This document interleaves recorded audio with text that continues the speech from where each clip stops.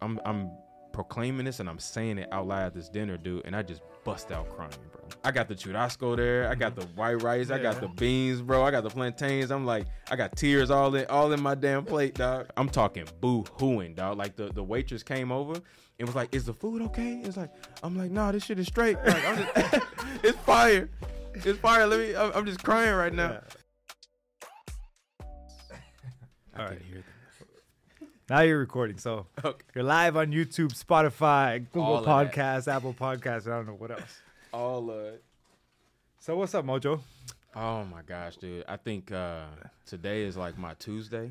Today's your yeah, dude. Because I feel like I've been running on like so much energy right now, and I'm kind of like, So y'all already got the flamingo here. You got the orchids and all that, so I feel pretty chill, dog. Yeah, it smell nice in here. There you go. Yeah, no, that's you. You came in smelling all perfumed up. I was like, yo, you don't need cologne on a podcast. Nobody can smell you out there, but you're good. This is my second shower, dog. It's noon. So Mojo, so you're an artist. Yes. I don't even know where to start though. Right? I feel like I've known you for a while actually. And I'm going to have them pull one of your pieces of art off the wall. Mm-hmm. I've been a fan of yours for a bit. I'm a collector of your art. 100%. And it was just, I think it was like the mixture of a comic book style and then just very urban. Yeah. And I just related to it, right? I could see it. Yep. Oh, what's this? Oh, yeah. Oh, yeah, Little Havana. This is my boy. Yeah, this little, dude. Yeah. So we'll start with this right here, Little Havana. Yeah, man. This is not an original, people. I'm so sorry. Can't afford it. But I'll get there. Yes, you. So actually, I'm just going to start off talking about this piece and telling you why I related to it when I saw it. So Little Havana, just to me, is a fighter. I'm a lover of the fight game. Mm-hmm. I'm a avid UFC fan. Yep. And I think the reason more than anything is because I feel like we're all fighters. Mm-hmm. Mm-hmm. And I feel like we're all in a fight. We're all in a ring. And that ring sometimes exists in our minds. And we're battling against the world that's around us. Mm-hmm. Some of us have a coach in our corner. Some of us don't. Yep. But either way, you're going to get your teeth knocked out. 100%. And you better come ready to go to war. Yes. So that's why Little Havana, to me, just represented a young kid in the struggle. Obviously, I'm not black, but it's okay. I still relate. He's Afro-Cuban. Yeah. Oh, there you go. So it's my people. Yep. Actually, I'm 10% Nigerian. I got to tell everybody this. I did 23andMe. I am 10% Nigerian. Okay. Therefore, I don't know if it's right for me to say, but I am part of the Black Lives Matter movement now. 100%. So you need to be out there with them signs. No, but for real, like, I just feel that, like him specifically, that piece represents each and every one of us, right? Mm-hmm. And so my question to you is, why did you paint him? Why was Little Havana important to you? You know, when I moved down to Miami, one thing that I realized was how close-knit, like, black people are, like Caribbean and everything, and Latinos are. Like, how unified we are, and our history is, like, intertwined. And also, too, like, for me, a lot of my art is it's based on, like, things I go through in my own life. So I kind of like use my artwork as like a way to express myself. So with Little Havana, like I was really going through it, dude. Like I felt like I was, doing art full time, which is like one of the hardest things to do, right? Like, or at least people perceive to be one of the hardest things to do. And, you know, I was researching like boxing and like a workout and things like that. And boxing is something I want to like try, you know, just for myself, just to try something new. Mm-hmm. And I was like, man, I want to make something too, though. I want to make a piece. And so I drew this piece of this little kid, and he had both his teeth in his mouth, you know. And I was like, but wait a minute, he's a fighter, though. Mm-hmm. Like a fighter, like you're gonna get your shit socked, like you know what I mean. So it's like if you're gonna get socked in the mouth, like what happens if you really get your teeth knocked out? And as an artist and as a visionary and also as like a comic book artist, like that's what I went to school for. Like I'm always trying to tell a story, like multiple stories in one image. And so with that, I was like, well, I'm just going to black out that one tooth right there, and it's going to make it look like he lost it. And so to paint that, I was actually at Carnival on a Mile, I think 2018 or 19. Okay. I think it was 2019. And I was painting it live. And I was super nervous to paint it live because at that time, like, I was still nervous of filling up the image with color. Like, because I was like, man, I could pick these areas and I don't want to mess it up. I'm going to stop. And with that one, I'm painting in front of everybody. Everybody's, like, looking at what I'm doing. And at that point, I was like, you know what? I just got to, like, let all of that go and fight and just do it and finish it. And just however it ends, it just ends. And so making that piece in Miami around, like, a lot of Cuban Americans and immigrants and things like that. And also learning more about my history and how it may connect, or it does connect, with the Caribbean and also Black Cuban. And so I was like, I'm just going to name it Little Havana. I'm going to make sure he looked like a fighter, and that when people look at this, they're going to be like, man, like, I see myself in that. And that's where that piece kind of came from. Super dope. And where you said that you were going through a lot at that point in your life. What was going on? You know, as a man, you know, like, and plus he's a little boy too, so that's very important, right? So I have a son, and my son is 16 now. He lives with me now, and that was a big fight to get him. You know what I mean? And I had to fight against my own circumstances, like my own decisions, and I had to legally, like, fight to get him and things like that. And when you said you had to fight through your own decisions, what do you mean by that? So what I mean my own decisions is, like, you know, being in a relationship when I had him very early on at 19, you know, my circumstances that I allowed to happen was basically, like, his mom, you know, and we're at a way better space now. But during that time, like, you know, she shouldered a lot of the responsibility when it came to our son. Me, I was the father that was, like, seeing him every couple weekends or something like that, talking to him on the phone and what's that, FaceTime. Okay. But I knew that wasn't enough. You know what I'm saying? Were you down here and he was in St. Louis, or? Like, yeah, like, I was here. And then also too, when I was going to college and things like that. But when we were, like, younger, like 19, 20, 21 and stuff like that, you know, our relationship was not good. And so my son was in the middle of that. And that was one of the spots where, you know, I had a void that was missing, that I was trying to fill other ways, you know, and I'm like, okay, maybe this is, like, good enough. And when I was making Little Havana, this is around time, like, dude, when I first came to Miami, all the money I was making as an artist when I first started was going to plane tickets and court, dog. Like, that's what it was going for. So I would go from working on something in Miami, do that, fly to St. Louis, go to St. Louis, go to court, talk to lawyers and things like that, get caught up on child support, and so I could get my passport and fly, and then come back to Miami. Oh, because had you not paid child support, you couldn't. Woo! You can't fly? What do you mean?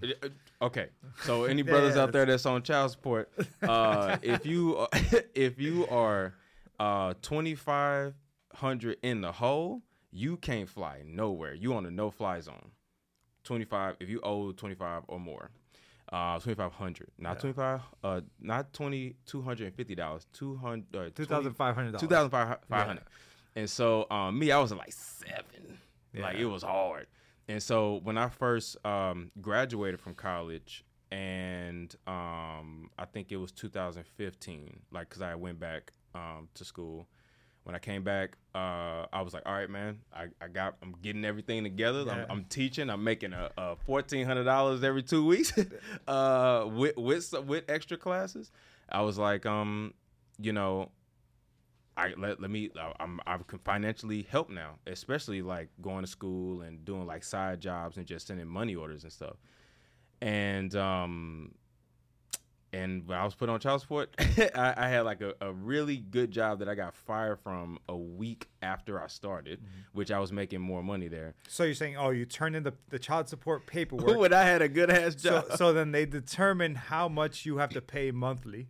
Yes. And then suddenly you find yourself jobless, but then the court is still expecting that sum of money. Yes. What's the process like to change that again?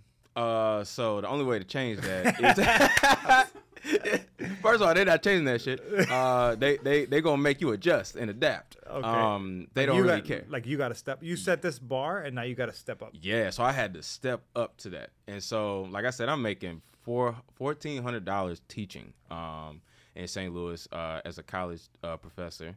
And then when I was on that child support dude, I was like, this is at the point in my life where if my circumstances were grave as they were, like I had no answer and I would not move.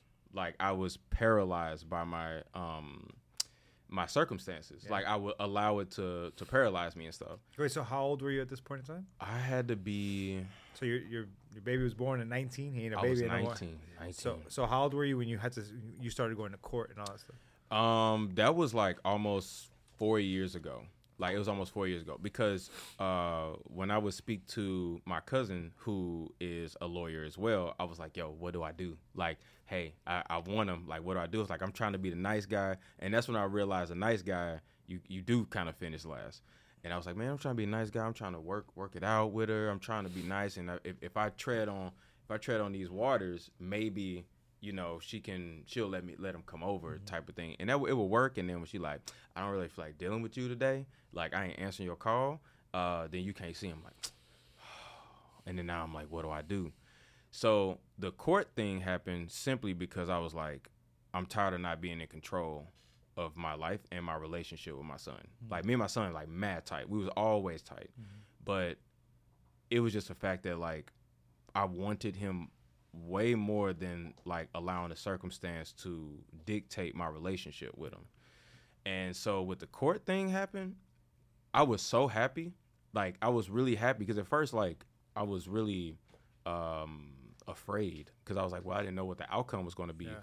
But when I was like actually in it, dude, like so when you're trying to get partial custody and visitation rights,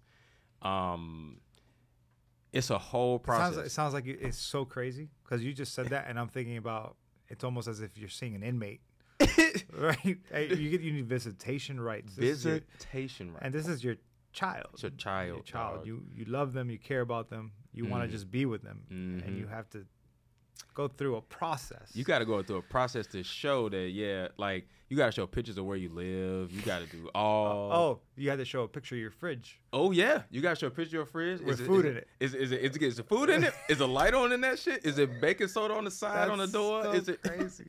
You got water and better have no beer. No, I'm just kidding. Meanwhile, we have kids in the foster care system that are, being physically abused, neglected, and people are collecting a paycheck in many cases.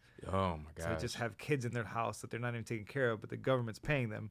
Meanwhile, here's a father who wants to be a part of their child's life, and you're almost barred from it. Mm-hmm. And I realized, and I took accountability for this, and we'll continue talking about this too, is that, like, I took accountability for the fact that, like, I allowed it to happen. You know what I'm saying? Like, I felt like, if I tread the waters with her, like I could see him. And if I, raise a little hell, like, man, I don't like that he's doing this. And, there's things I want to change. And like, well, like it's the back and forth. And I knew that because I allowed it, that like, I really can't complain, And when I went to court, like I started feeling relief. Like I started, like that's the word for me right now is relief. And when I went to court, I changed my whole perspective on it. I was like, well, I'm actually going to this because I want him that badly that I'm going to fly from Miami to St. Louis. Like I'm going to stay there and I'm going to say what I want, like talk to my lawyer and like bear all and be vulnerable with like my finances, like what I got, what I don't have, at the time and stuff. And then being like, well, they at the first time, and this kind of goes with business, like, well, what do you want? And like, what do you want? I was like, yeah, I want them all the time. Like I if I could get them all the time, I want them. And so going to court, Like I'm happy and shit. Like I'm walking there, got my suit on. You know, walking in there like I want to show like I'm an upstanding citizen. You know, like hey, here's my taxes. You know, even though it took me hella long to do these taxes because I didn't want to pay them damn things. But here they go. You know what I'm saying? And oh yeah, by the way, we liquidated all of that child support that I owed and all that kind of stuff. Yeah. So what do you got? Like what you can't tell me no. And I just remember going to that, and his mom was pissed, dude. She was so mad, and I'm just smiling. I'm just sitting there. My mom came and stuff. She's sitting on the outside. She knows she be praying. That's my Bible thumper right there. My mom too. My mom was a prayer, dude. And so being at the seat, I just remember being with the lawyers, and then like having the mediator in between. And I remember her saying, like, you know, he didn't do this and do that. And then she'll stop.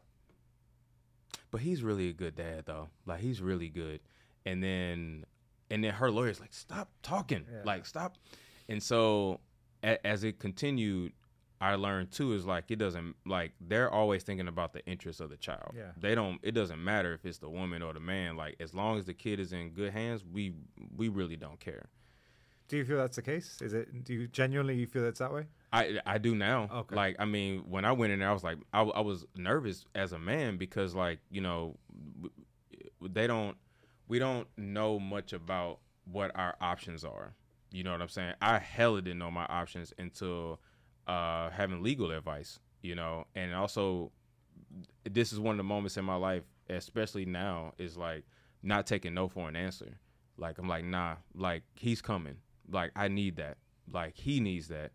And going to court, then having to do like the parental class. Oh man, you should see the parents in that shit, dude. Oh man, that was so funny because all of the parents do like blaming the other parent, like it's because of them they didn't. And then you have to go through a class. It's 3 hours. It's a 3-hour class that you have to take if you want to get this custody. So I'm in class like, yeah, I'm ready. I got my paper, I got my pencil. I'm like taking down notes. And you got other people. And then I had this moment where I just got up and I was like, you know what? I was like, yo, we all trying to fight for our kids, dude. Like all the other shit, just take the accountability, man. Like we're all parents and we're all people and we make mistakes and it's not a blame game, dude. It's the kids. But isn't that what most of us do? We all do that. Isn't it so easy for people, rather than looking in the mirror, for them to look across and look outside of themselves and say, oh, it's their fault. Somebody loses their job. Oh, it's the business's fault. Mm-hmm. The relationship ends. Oh, it's her fault. It's his fault. Yes. The kid, like anything happens, and we love to place blame on other people, on external factors. When the only way that you're going to grow as a human is by saying, all right, I could see where things went wrong outside of this, but where was my power in changing the situation? Oh man, dude. And you know what's special about that? And this is how God works. I don't know if anybody's like spiritual like that, but I'm very, very spiritual. My mom was diagnosed with breast cancer in 2012. She's thriving now, by the way. She's killing it. She just told me she's at 166 pounds now. That's crazy. Like and thriving. She's like, I got my beach body ready. So when I come down there, she like, don't be trying to hate. I'm like, Ma, you know. So my mom was like, you know, she kept proclaiming what she wanted her life to be like. I want to see my grandson. I want to see my son graduate from college. I want to see him thrive. I want to see my daughter do her thing. She kept saying that over and over and over again. And she reinstilled faith in me too, because I'm watching her do it. Like I'm watching her. She ain't just saying it, which we learned about parenting. It's like I can say these things, but I'm only going to respond to what you do, right? So she was like, I want to see my grandson. And so this is where the accountability train goes for me. I was like, all right, you're right. I called his mom and I was like, look, whatever we got going on, man, like, can we just nip that shit in the bud? Let's just nip it in the bud, dude. Like, I don't have the energy to keep doing this fighting, going back and forth stuff. Like, my mom is sick and she really wants to see Jaden, dude. Like, so whatever we got going on, let's nip that shit in the bud. And I was like, please, like, I'm talking bare all. Like, I'm here. I'm not going to interrupt you. Go say what you need to say. like, oh, I felt like this, and I was like by myself, and but I knew that like I did that because, and so she's like saying why she, excuse me, that's why she felt the way she felt, and I was like, all right, man, I completely understand how you feel. I was like, let me tell you how I feel. You know what I mean? Like I want to be there. You know what I mean? And when we don't get along, it's like it's a wedge. And after we got that talk off, and after the court, she hated that. But when we came out of that, then it was more like, well, he's the focus though. Like it ain't about us no more. So he started coming down like every summer, and so it'd be come down for 2 weeks, then he'd come down for 3 weeks, and then he was like, Dad, I want to stay here. I was like, all right. Like I said, it's gonna be different though. Like it's gonna be different. I was like, but I want you to be here. So here's the accountability training. Did you ask him why? Did you talk to him a little bit about in terms of like why are you choosing that you want to be with me? What's going on? He said one sentence, and he says it all the time, and I'm learning to really like let him talk, And one of the things he said was, I wanted more time. And I said, well, why do you want more time? He said, because it just didn't feel right. And he was like, I really want to be around you more. You know what I'm saying? I was like, dude, I want the same thing, So here's the accountability training. So I pulled him to the side, and I'm always telling him I love him all the time. I'm doing all the things that, like my dad didn't do. But my dad did show love, but he was really like, he was Marine, so he was hard. But I went to my son and I told him, I was like, look, man, like I apologize for allowing my circumstances to keep me away from you. And like my relationship with your mom at the time, keep us like not together and spending that time. All the things that we love doing, like we still do them, like everything. And I was like, I apologize for that. And I was like, I also apologize that, you ain't athletic. Cause like if I was like if I was in your life, you would be doing all of this shit. Like you know what I mean? Like it wouldn't be like pulling teeth trying to get you to come out here and do this shit. And so but we laugh about it now, and I told him, I was like, I apologize for that. I was like, but guess what though?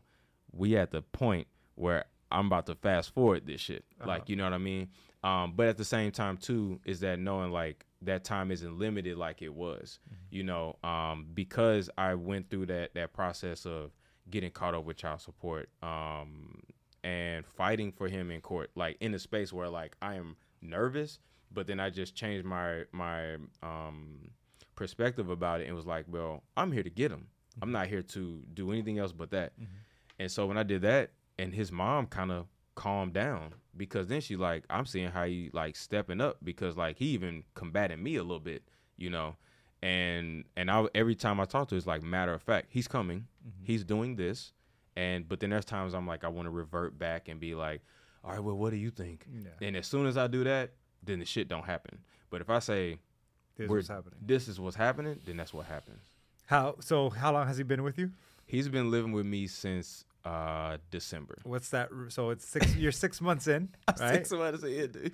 So you're six, and he's how old? You said 16. So he's 6. So you got a 16-year-old at home. And how many years were you kind of apart where you weren't in his life as much as you wanted to be? I think when he was really little, I saw him all the time. Yeah. Like a lot. When he was around like 6-ish to about like 8 and 9, like there was moments where like no contact. Wow. Like yeah. like I'm calling, going straight to voicemail. So what I would do with the little money I made from UPS loading boxes in that hot ass truck, for 3 years, that was the most depressing shit ever. And I was like, man, my life is way better than this, man. No diss to nobody working there, dude. I was like, I can't do this shit, dude. But I send little money orders, like, you know what I mean, with little cards. I would like handwrite like notes to Jaden and tell him how much I love him, and I would like draw like a dad face and a little kid face, and I would like send him that, Does he remember that? I'm gonna ask him. I never really asked him. I never really asked him, but like I sent it because I didn't send it for me. Like, you know how sometimes like you give stuff because you want to feel good for yourself. Yeah. You know what I mean? Like I was like, nah, dude, I'm sending this for him, you know? So it was that space when I told his mom, I was like, when I got a chance to go to SCAD and stuff like that, because when I was at the community college, What's SCAD? I'm sorry. SCAD is Savannah College of Art and Design. Oh, okay. So like really great school. I transferred to go there from the community college, and when I was in St. Louis, like I would see him like every other weekend. So we worked out something. We got cordial for a moment, you know. And so she was like letting him come over and stuff. Like it's funny I say the word let because it shouldn't be let. Let him come over. Yeah. So when I went to college, when I left and went to Savannah, I was hyper focused because I was like, if I'm going to have my son, it's definitely going to be with this career. It's 100% going to be with this. I'm not making nobody coffee. I'm not sweeping no floors, dog. I'm not loading no damn boxes again. and I was like, I'm not doing that. I was like, it's going to be this way. And when it was time, it was time.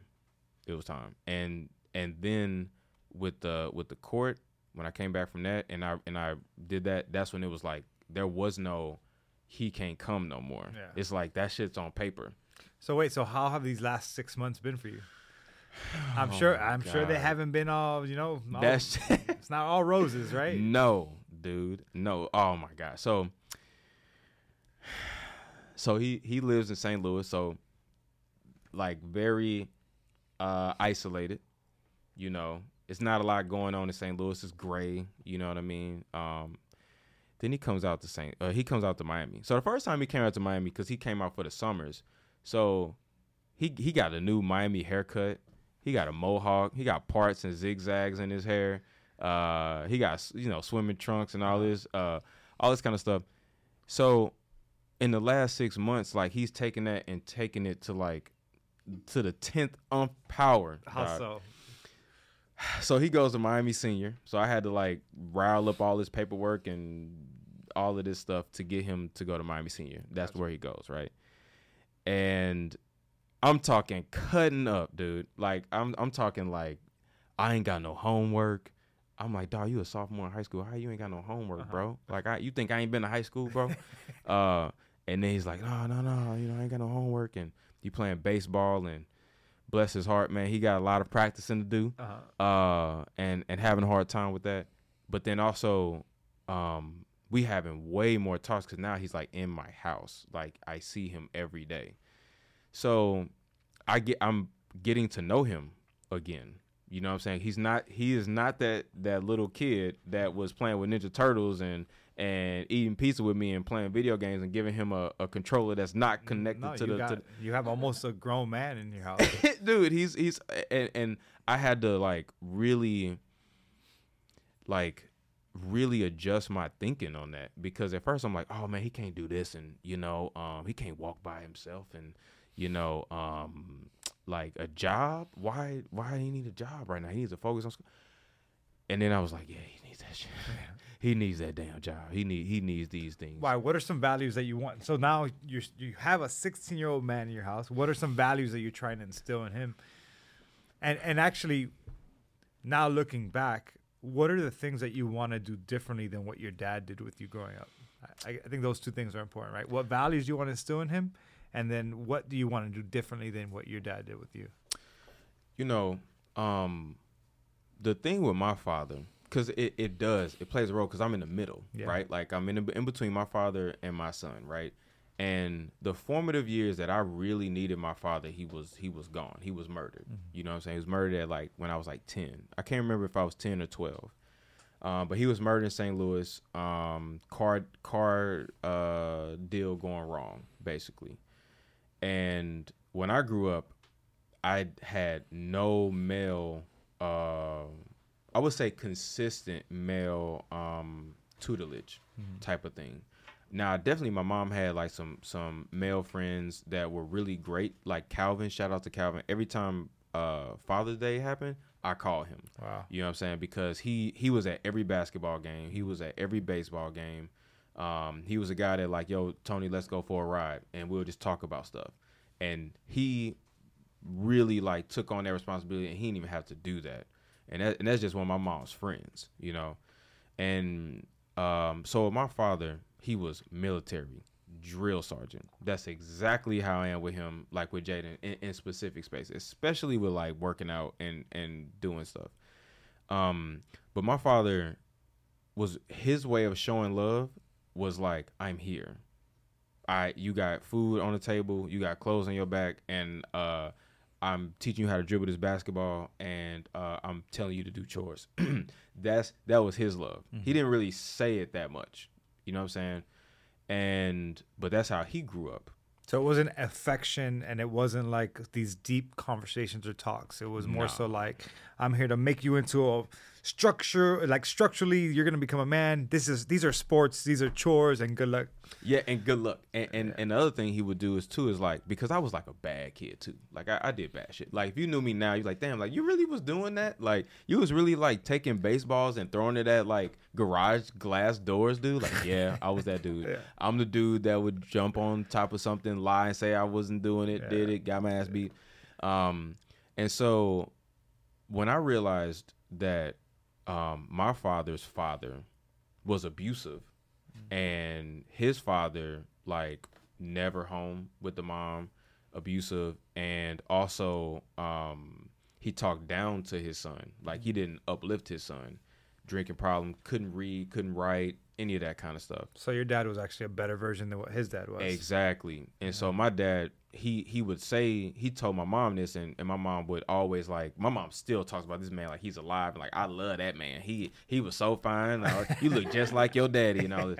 And so when my father would always say like, I'm going to be at all my kids' stuff. I'm going to be at all of that. Like, I'm going to be there for them and stuff like that. So for him, like, him physically being there was enough, you know.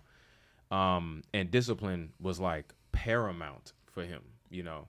And so, but then that goes all the way full circle. So when I'm in trouble, like, I'm getting my ass beat. I'm talking, like, my mom would tell me, like, stories of, like, I got in trouble. My dad hold me upside down with one leg, whip my ass with a belt, dog.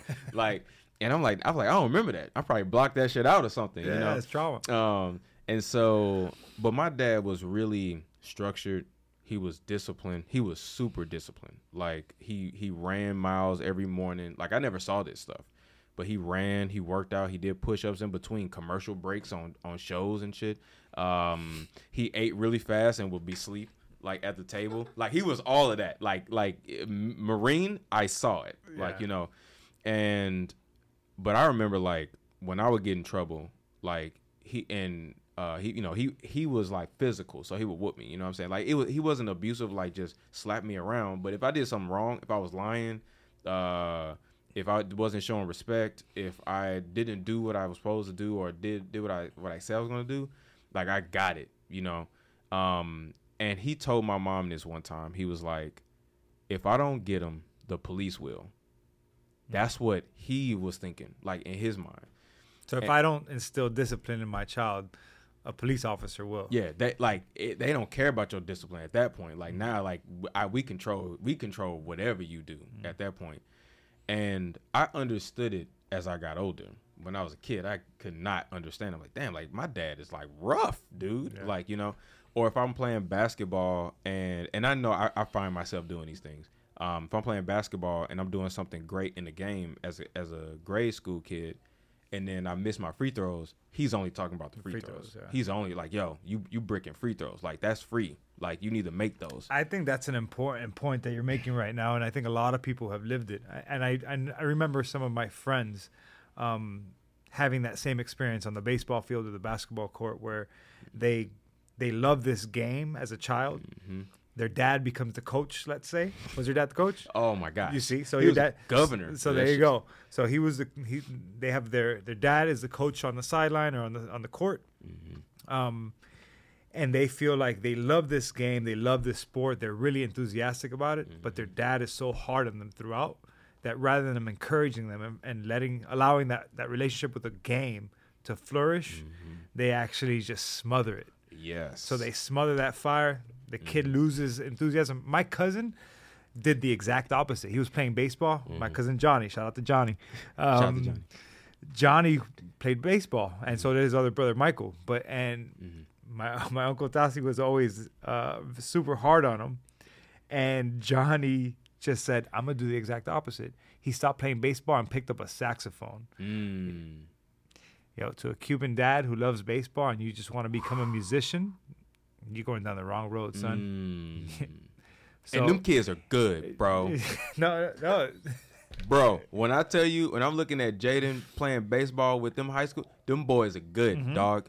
But go ahead. No. I was just going to say. Good. Well, the guys that he's playing baseball with right now? Dude. Yeah, they're good. They've been playing their whole life. Bro, like I'm talking like the pitchers are ridiculous. Yeah. Like I'm hearing the whistle. Shoot. Like I'm like Jaden, good luck, bro. Good luck out there. You said you play baseball? Okay. You've been right next to some cats that actually play baseball. Yeah. But go ahead, yeah. No. Baseball's a sport where if you haven't been playing your whole life, a ball flying 80, 85 miles per hour at you, it's no joke. He better learn to bunt. Bro, you better learn how to put your shoulder down, take that shit on the shoulder, and walk on base because you're not hitting that, dog. You're not hitting that shit. What do you? I think he can. I think he could definitely. If he has the right mindset, he can definitely develop the ability to hit the ball. I promise you, man. It's not gonna happen tomorrow. Nah. It's not gonna happen tomorrow. Oh, we could talk about generational and kids and hard work and all of that because, yeah. So I get it. So actually, I was gonna let me interrupt you real quick. Yeah. In terms of how did your father's death affect you at that point in time? Gosh, so you're 10 years old all of a sudden. So dad was part of your life every day. Every day. As much as he was a disciplinarian and you felt like he was hard, he was present. Dude. So what did the absence of your father, how did that affect your life? Oh my gosh. It affected me so much, man. And this is recent too, because I never really like delved into his death because I never really accepted it, I guess. It was there, but I never really accepted like, man, like he's like for real gone. Like, you know what I mean? Like his presence, like at our house, if I went to the basement, felt that presence 100%. Like I'm like when I walk down, like, damn, he's here. He's here for real. Still, I can smell him. You know what I'm saying? Like, smells cologne. Like, he wore, like, Polo Safari. Okay. So, like, that green bottle, that I didn't think that would smell good. But, like, you could smell him, dog. Like, still, like, years and years and years. Dude, that was one of the hardest times. As I look back at it now, it was rough on me. And I think I didn't speak on my emotions. I held a lot of things in, so that definitely made me very angry very quickly. So I had an anger problem. That was the first thing. Anger was the first thing. And I was always trying to morph into something to keep people around. So like if I really liked drawing and I liked cartoons and stuff, but I liked a girl, like I would be like, damn, she gonna think that's whack. So I gotta like not draw and like talk about Batman the animated series or something. You know what I'm saying? And I gotta do stuff that she might like. And so, she likes sports, I like basketball. So I'm gonna go play basketball so I can like see if she like that. And so I was doing that literally all my life. Like, and I would transform myself and not be me. So when did you realize that you were basically committing actions to just keep people around? When did you realize that? Oh, recently. Okay. Recently. And like a month ago.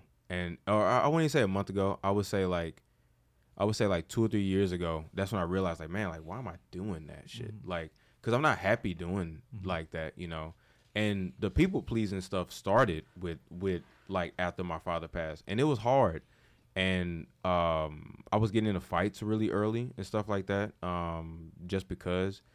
And I would want to initiate. Like, I wanted to hurt. Like, that's what I wanted to do.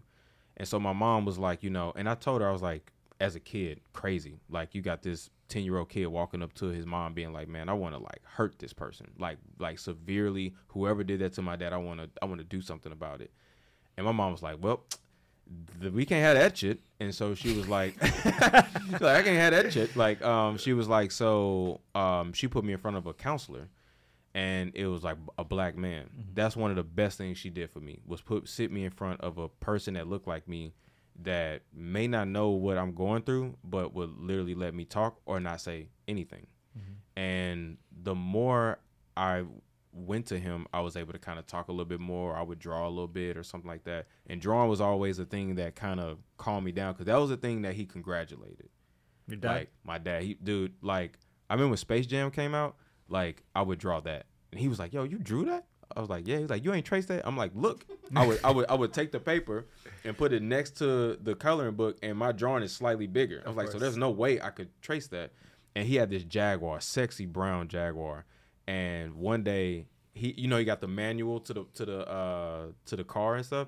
He has a picture of the car, and I'm like 9 drawing it, trying to draw it as close as I could. He put it like on his desk. So art for me was like, he saw that. Like, I was really good at basketball, but he was like, yo, this art thing, he was smiling about that. So when he passed, and I think the hardest part after he passed was two things. One, it was seeing my mom cry. Like, my mom was bawling, dude. Like, I had never seen my mom cry like that. And because the way she talks about him like he's alive. And she has stories of, like, right after the night he didn't come home, she was sleeping, and she said she had this dream where, he was talking to her by the bedside, and he was holding her hand, and she woke up and her hand was like up in the air, and we had Christmas one time, and this is after he passed, and me and my mom, because my sister's younger, she's 2 years younger than me, and we bought a Christmas tree, and I was like, man, I wish my dad was here, for Christmas. And my sister was like, no, well, he right there, and my mom was like, oh shit, and so I'm like, so it was when he passed, that, like, watching my mom, like, when we got the news, it was surreal. It was like, I couldn't believe it. But ironically, like, there was some relief, because I was like, man, like, he ain't as hard. Like, he's not as hard. But I would still hear him. So when I would go play basketball, all them drills he had me go and do, I would still do them. And that was my way of talking to him. Like, all right, I'm playing ball. Like, I'm doing these different things. The second thing that was hard was seeing him in the casket. That was hard, because I'm a kid. You know what I'm saying? So, like, I'm seeing him laying there. He's still, and I touched him stiff. You know what I'm saying? And at that point, I was like, yeah, that's it. And that death did something to me. And fast forward, I have a son.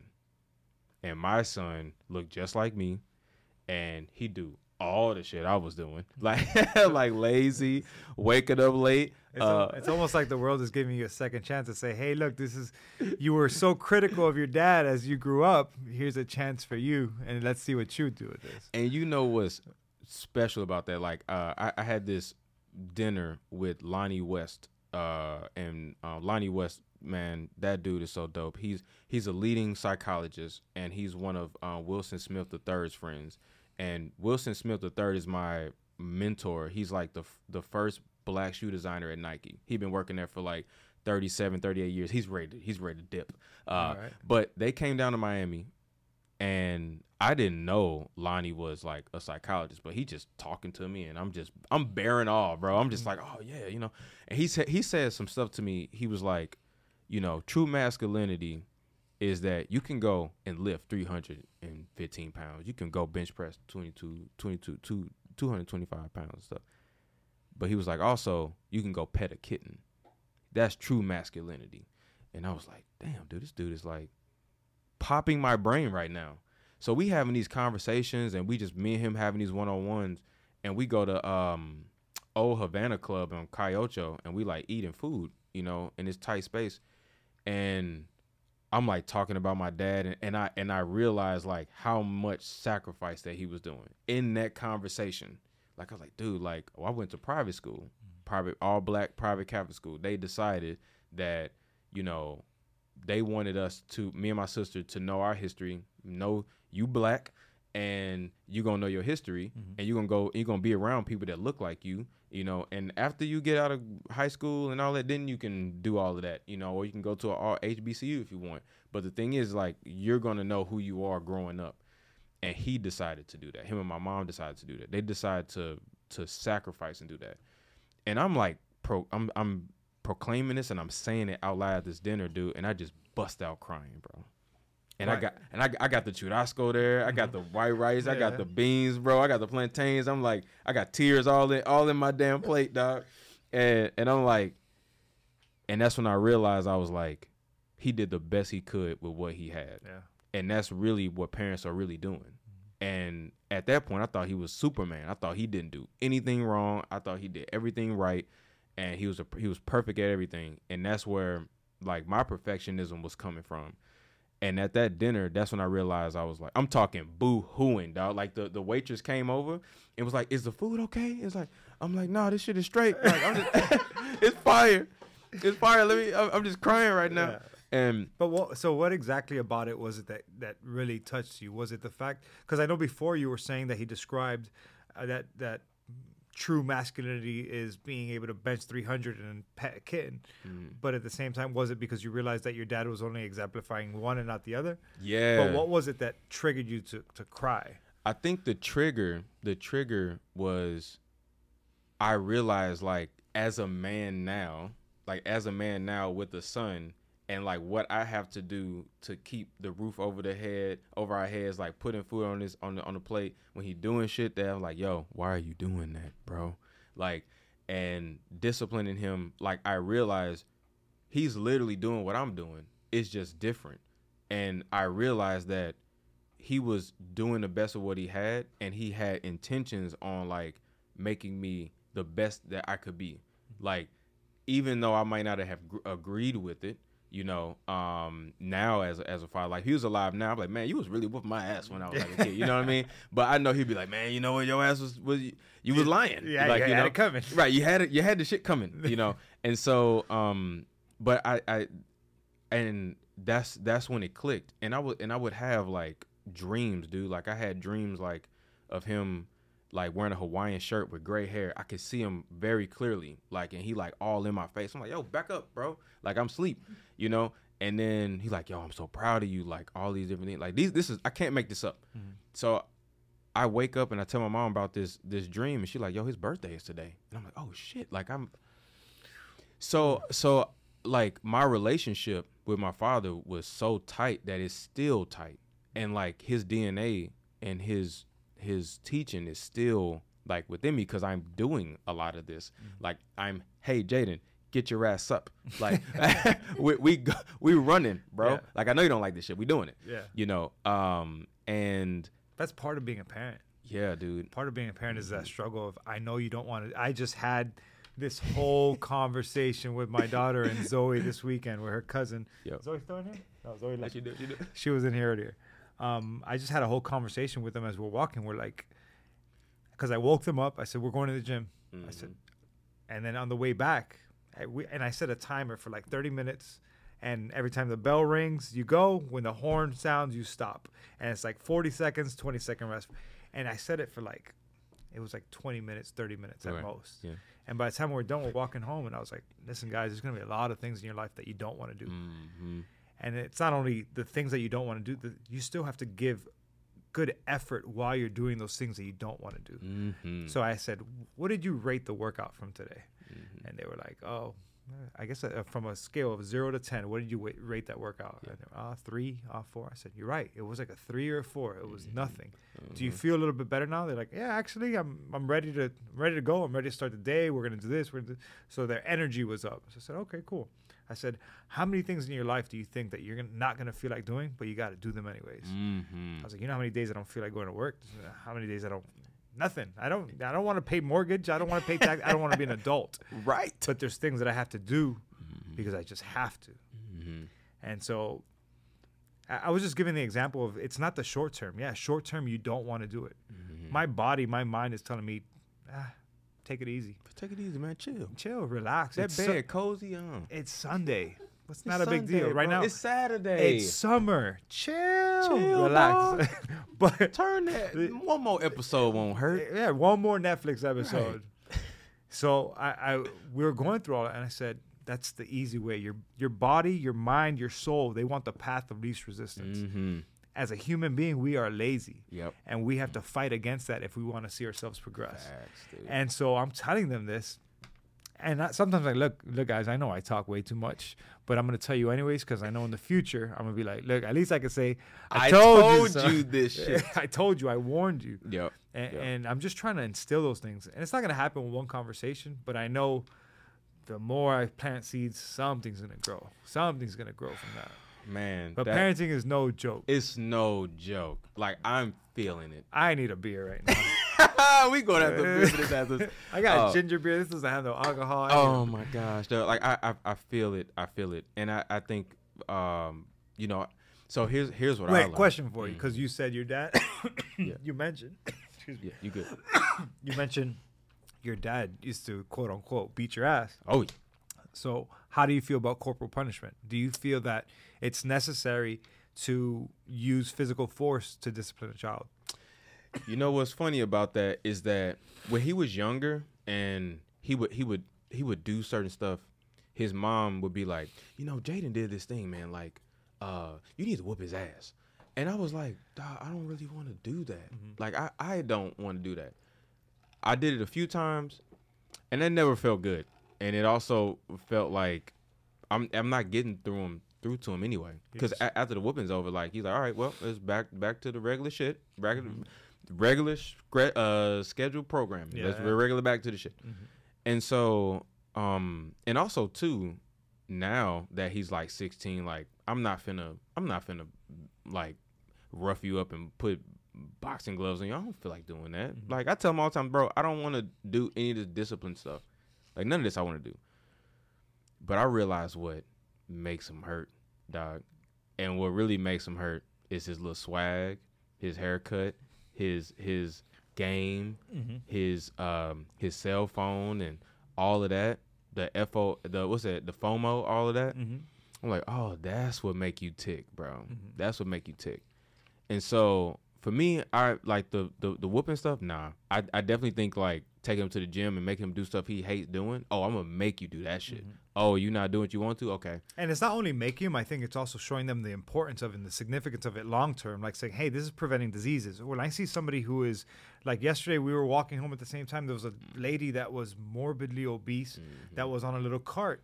Mm-hmm. And so I started describing to her, you know, as this lady was gaining weight, the right thing for her to do would have been move. Yep. But now she's at the point that she can't even move. And for her to even come out from that severe obesity, probably diabetes, probably needs knee replacement surgery. Mm-hmm. Like she can't even begin to improve her body if she wanted to. Mm. And so I'm just trying to show her this isn't just about vanity. This is about functioning throughout your life so you have a high quality of life later on. Right. Like, and I'm like, I've taken her to nursing homes before. I've shown her, and I want to show her physical evidence of I'm not doing this just to do it. Let me explain to you. Mm. Let me give you the rationale behind why I'm trying to, like, I'm not torturing you with conversations, even though you feel that way. Yes. I'm literally teaching you things that are going to help you down the road in your life because at the end of it, it's because I care about you, because I love you.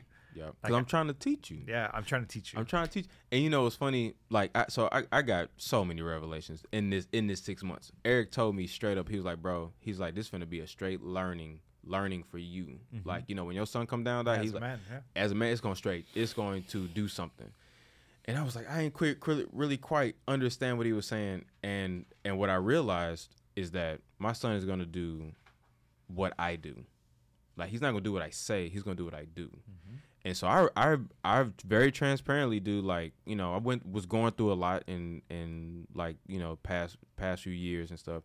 So for me, it's like I wasn't consistent with my workout, like depressed in specific spaces, like, you know, still trying to create work, like artwork and stuff, and making artwork. That was my only escape type of thing. And he would do what I'm doing. So I'm like, man, like this dude's irking me. Like, why are you like slow in these things? But then I'm moving slow, you know. And then I like had to look at myself and be like, yo, I'm like, he's doing what I'm doing. So I was like, okay. So you talked about two things. Right now, you're talking about modeling behaviors, right? How your son is just gonna emulate you as a human. Yeah. And a little while ago, you mentioned how you recognize things that make him tick, like FOMO, his haircut, the swag, and the video games. Yep. So how do you use those things instead of corporal punishment? Oh man, I got a great story for that. So basically, when he first came down, you know, because when he first came down, like I didn't really have that much structure, like because I was trying to give him space to be. Yeah. You know what I'm saying? Let me see what you do with the freedom that I give you. Yeah. You know what I'm saying? All you gotta do is clean your room. All you gotta do is, you know, clean your bathroom and keep the damn toilet seat down. You know what I'm saying? And you know, we'll see what you. Oh my god, dude! Like that shit drives me up a wall. It drives me up a wall, dude. So when he came down, and because of that, then I'm working, and so when I'm working, like I'm not making time for him, especially because I wasn't waking up earlier. Like I'm waking up at like 8 or like 8:30 or something like that, so that like he's already at school. All right, cool. So like by the time he comes home, I'm still working. So because of that, he loose cannon, bro. He loose cannon. He in Miami. He at Miami Senior. Mm-hmm. He already like the girls, bro. Like the girls is just different here. I'm like, yeah, dog, you in Miami, bro. Like it's different here. You know, this ain't St. Louis, G. You know. So I was like, but you gotta keep your head on a swivel. You gotta be on point. You know. I was like, they not gonna talk to no dude that's stupid. You know. And so with that, he started like lying about homework. And I'm asking him every day, like, yo, what's your homework looking like? Oh, man, I ain't got no homework. And then he's like, then he lied about how he got home from school because he's supposed to take the bus. You ain't supposed to miss the bus, bro. Like, you supposed to bring your ass home, or if you got baseball, I'll come pick you up. So he lied about how he got home. We knew the truth, sat him down. And he got this shit here he does that I hate. And he do it all the time, dog. And I told him, like, yo, like, that shit is out of here. It's this that shit. I'm like, all right. And he definitely get that shit from me because I do it. You get what I'm saying? Like, I do it, so I'm like, damn, I got to, like, stop. Like, the shit that I don't want him to do, I got to stop it first. Of course. So, and that's the revelation. So we sit him down, we talking to him, and he's like, we catch him in a lot, so he not taking accountability, which I know what that's like because I know what it's like not to take accountability and be defensive at the beginning, and he just did that like too many times, and I was like, yo, I said the next time you do that, dog, I'm scared. Yeah, like I said it straight like that. I said the next time you do that, like it's an inkling of it, dog. You do that one more time, I'm cutting your hair, dog.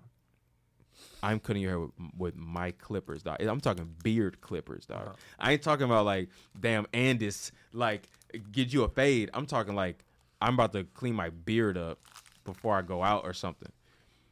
And he's like, all right. And he didn't think I was gonna do it. He said it later. He's like, I didn't think you was gonna do that shit. I was like, I didn't think I was gonna do it either. but I knew that whatever I say I'm gonna do, I gotta do it. And so he did that shit one last time. And I was like, get up, get the stool, and go in the bathroom, dog. I got the clippers, and I cut that shit slow, dog. Slow. I was cutting it slow.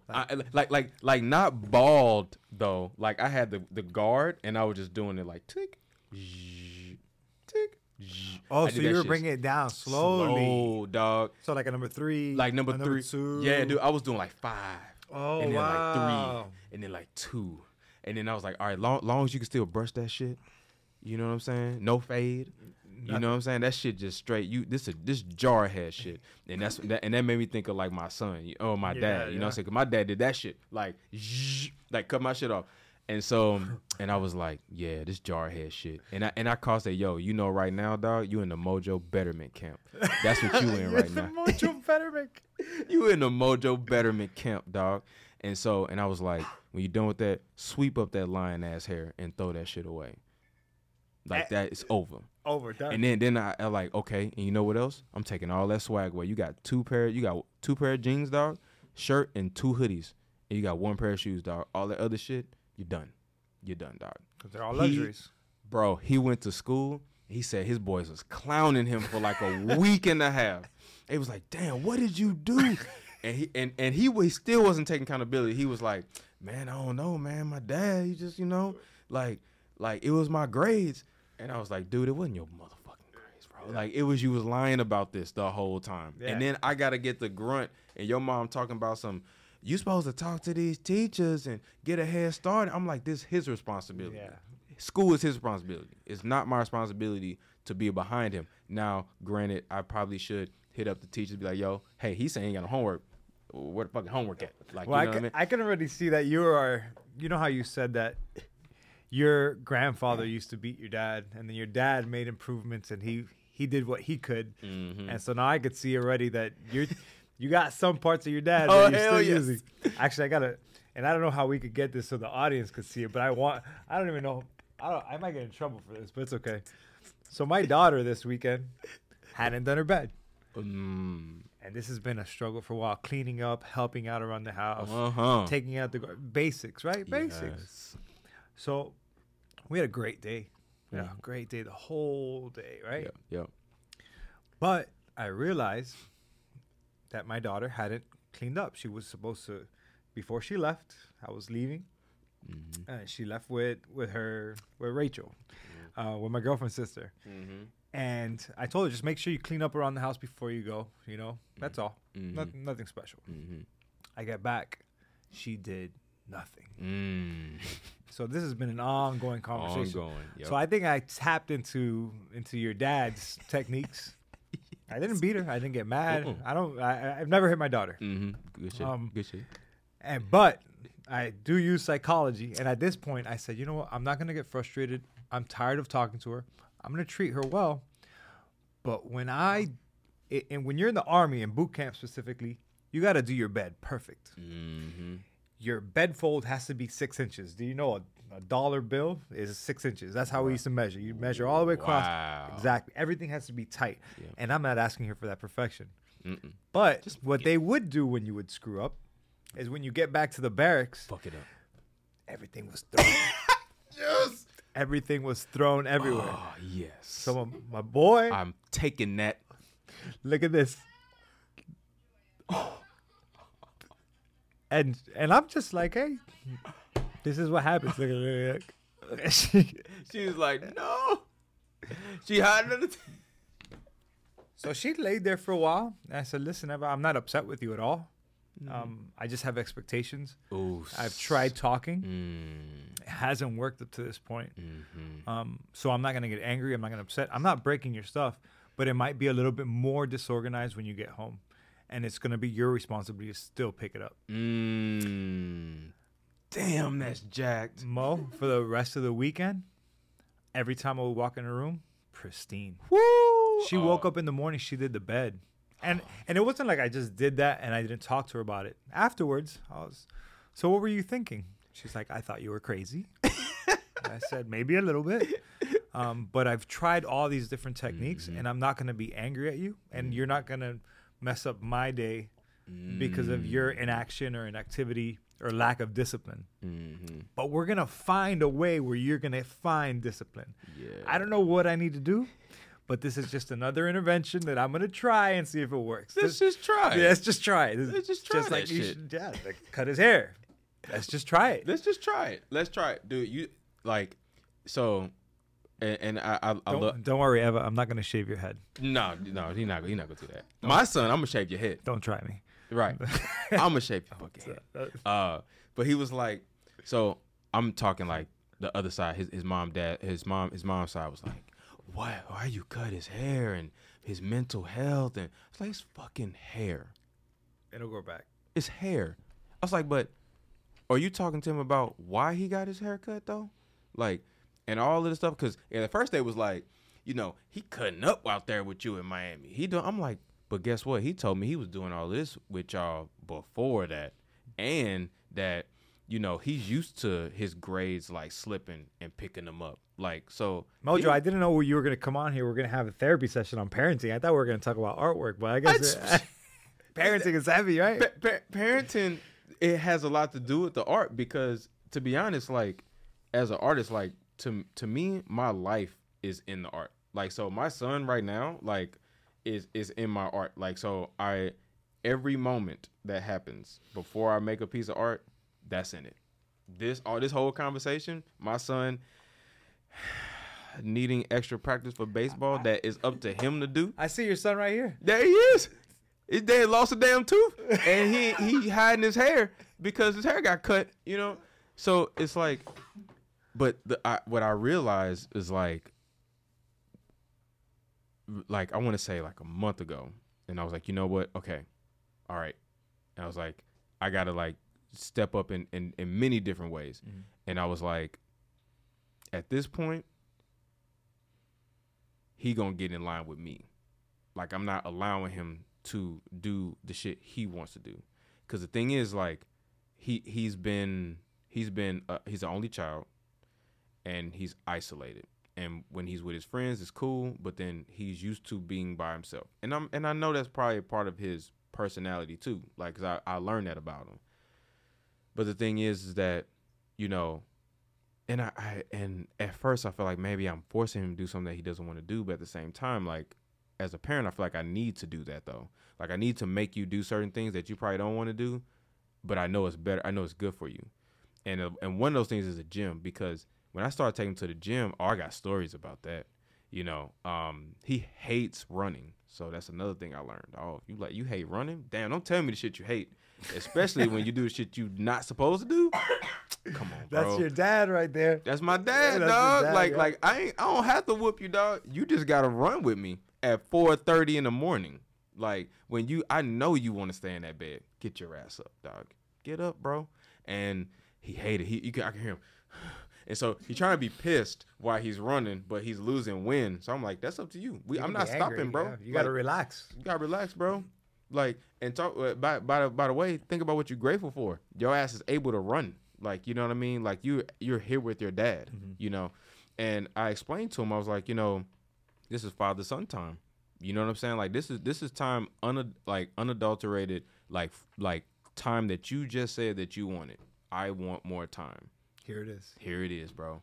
Like, and guess what? Like, you think you finna be here playing games and slacking off at school? You think that it's gonna be easier with me, bro?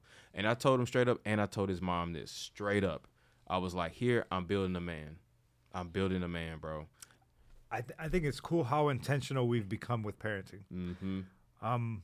Because I hear how you're describing your father, right? Mm-hmm. And your father was honestly more involved than my dad was, because my dad was he still is. He's a provider, but he's also emotionally disconnected. Also has to do with his childhood, his upbringing, his transitioning from Cuba to Miami. I can't imagine what his life has been like when I look at it. And so I think that the fact that we take our time, like I tell my daughter all the time, Eva, I don't miss your soccer games. Like, I'm there, I'm present. Eva, I want to be part of your life. Eva, I want to teach you and instill values in you, because I didn't have these heart-to-hearts with my dad. So my dad was actually at the age of, I think, 7. This is a conversation I can't even have this conversation with him. I just know about his life. At 7, for whatever reasons, his mom left my grandfather and his brother alone. So it was just the dad and 2 kids. And then my grandfather ended up remarrying with a woman who actually, I always thought she was my grandmother until I was like 17, when I realized, oh, no wonder all of my uncles from this side of the family are actually dark skinned. And I'm like, what's going on? Like that. I was like, how come my dad and his brother Bobby are the same height? They look the same, but all the rest of the brothers are like 6'3". How come I got and screwed? they dunking on people? Yeah. I got screwed genetically, right? I'm like, my cousins are all jacked and built. What the hell's going on? Yeah, I mean, exactly.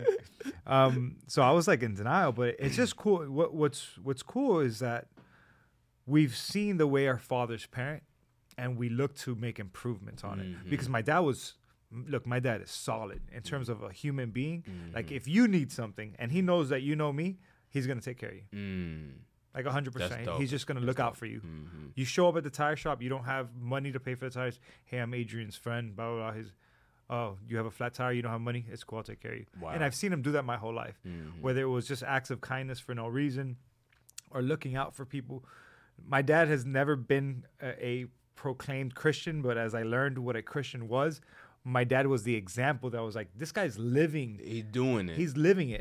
His actions show me what love is, what compassion is, what kindness is, but he never talked about it. So I was always just looking and modeling his behaviors. But now, again, we never had that one-on-one. And then he was always working, so he was never present at my baseball games. But I still knew I had his love. And so now I'm listening to you, right? And I'm thinking about myself in the same breath. And it's like, we are the next version of our parents. Whereas they were beaten. My dad was beaten, right? But then he got rid of that part. My dad never hit me. And so then my dad, but what was my dad missing? The conversation, the compassion, the teaching, and then the being present physically, right? So he showed me hard work, and he showed me a lot of things through example. But now I'm like, okay, now I have to upgrade. And this is my version of fatherhood. And so I tell my daughter all the time, like, Eva, I'm not going to be perfect. I'm going to screw up. But take the behaviors that you want and leave behind the ones you don't want. Exactly. You know? And so I'm curious to see what kind of a parent is she going to be as she gets older. Right. Because she definitely going to do that bad thing. She's 100% going to do that. You know? And that's the thing, dude. Like, as a parent, you know, I think a lot about, like you said, like my father and stuff. And I also think about, like, the things that I didn't have, because there was no heart to heart there.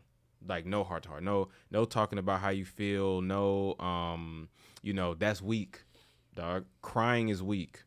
You know, like, I'm talking like he'd teach me how to ride my bike and I'm falling off and I'm crying. Stop all that crying.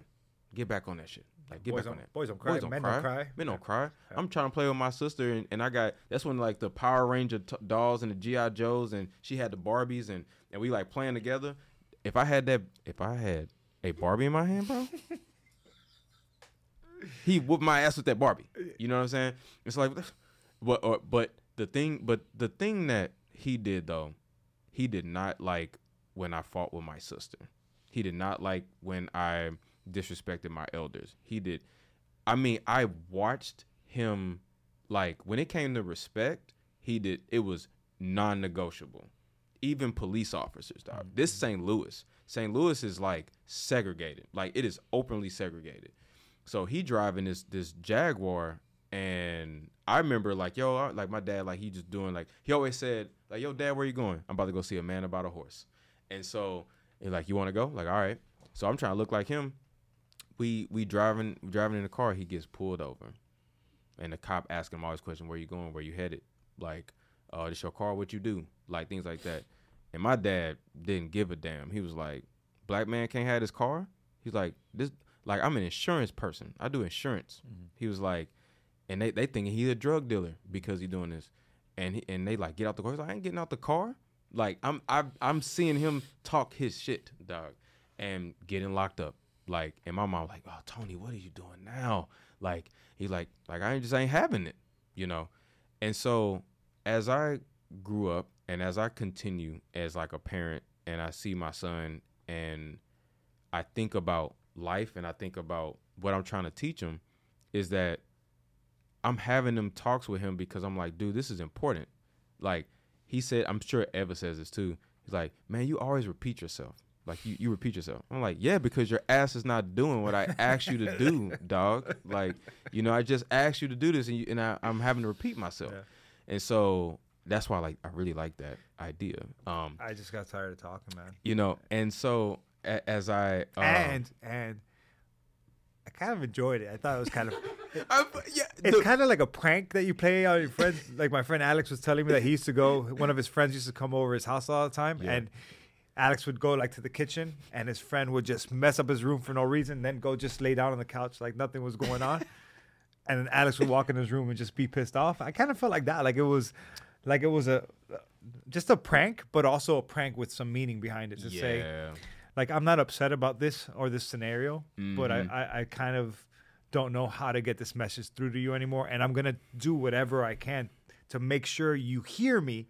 And I don't have to be aggressive, angry, irritable, violent, or anything like that. So you've said a couple of things, and I'll jump to something else after this because we've been talking about parenting for like an hour now. Apparently, we need to start a men's group here. Yes, to talk about just and fathers. Yeah, fathers. There you go. But I think, and I'm not going to compare raising a child to training a dog, but Polo and I were talking about conditioning, right? And how we are all based, a lot of our actions are based on a reward system, right? And so as you condition a dog, you can train a dog, but first, in order to train him appropriately, you have to look at your own behaviors. So the dog is aware of what you're asking them for, and they will respond to you. So part of a dog training is you disciplining yourself and being self-aware of, oh wait, my dog is not interpreting the correct actions. And so it's my fault. The dog isn't dumb. I got to change something about what I'm doing so that the dog can continue to perform the behaviors that I want. Now, that's an oversimplification of raising a child, but in many instances, it still holds true. Yeah. I have to look at myself. I have to say, okay, what are my child's reward systems? What do they value? And I have to use that as, hey, like, this is good, this is bad. Right. I cannot continue to award you or reward you with the things that you love when you're doing things that aren't going to help you, when you're engaging in actions that are going to have negative consequences down the road. So I need to make sure I reward, like when your dad saw you drawing and he found value in it, and he said, wow, let me put this up. I'm going to put that up. So now what did that make you feel? That made me be like, I'm going to draw more stuff. So you lit up. It lights you up. It lights a fire in your heart.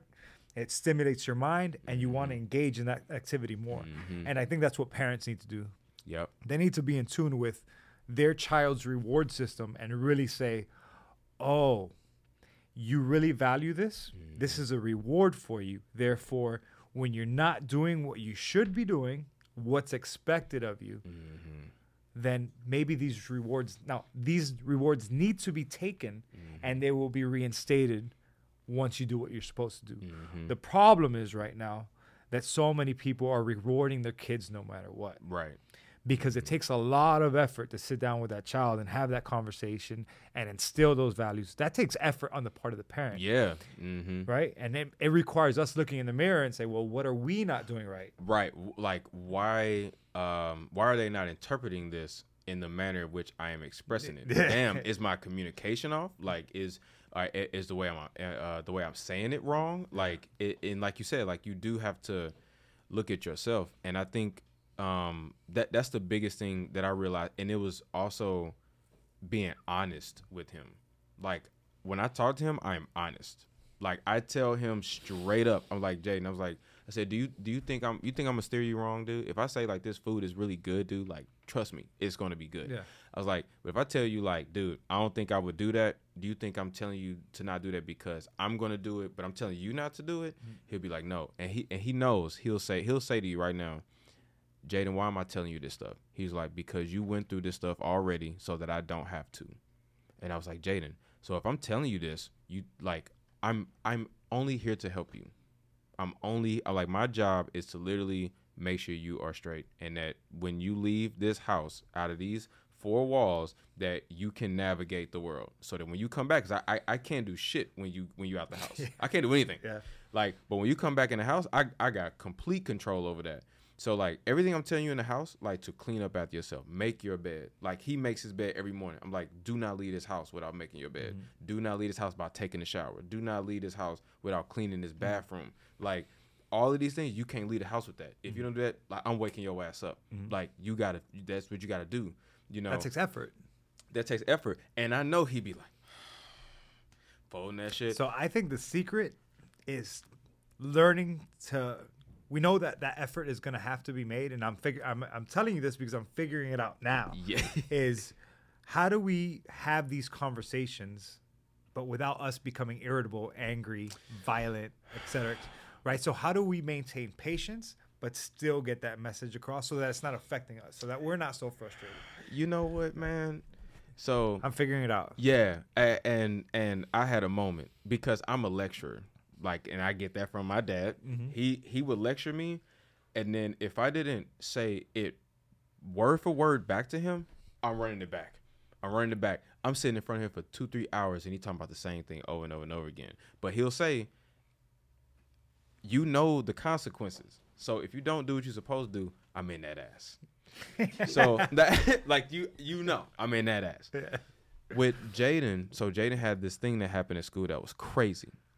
And every time, like, he comes to talk to me, when he's talking to me about something that's crazy, and he has like a specific reaction to it, it's like I'm immediately want to go into lecture mode. And I'm like, but I know that like if I saw a lecture and he'd go like, and he's out. You're losing him. Yeah, he's not even there. I lost him. So I was like, you know, let me just try this one thing. Let me try something different. I just let him tell on himself. I just let him talk. Yo, like, because me and you talked about that last time he came to the crib, and I was like, damn, that's good. I was like, I need to stop talking because I need to let him talk. Mm-hmm. So he starts talking, and he's just saying, I'm like, well, how you feel about that? And I'm holding it in. I'm holding it like, dog, this dude doing dumb ass shit. And I was like, why are you doing that? And so, and he just keep talking, and I'm like, okay. I'm like, well, what do you think about that? Like, how do you feel? Like, what do you think about the response for that? You know? And I'm just asking him questions. And one of the things is like, and I'll do a brief story. It's like baseball. So I'm gonna go back to baseball. Cause remember how you said you go to all their games and stuff? So Jaden, I'm gonna be honest, man, like, yeah,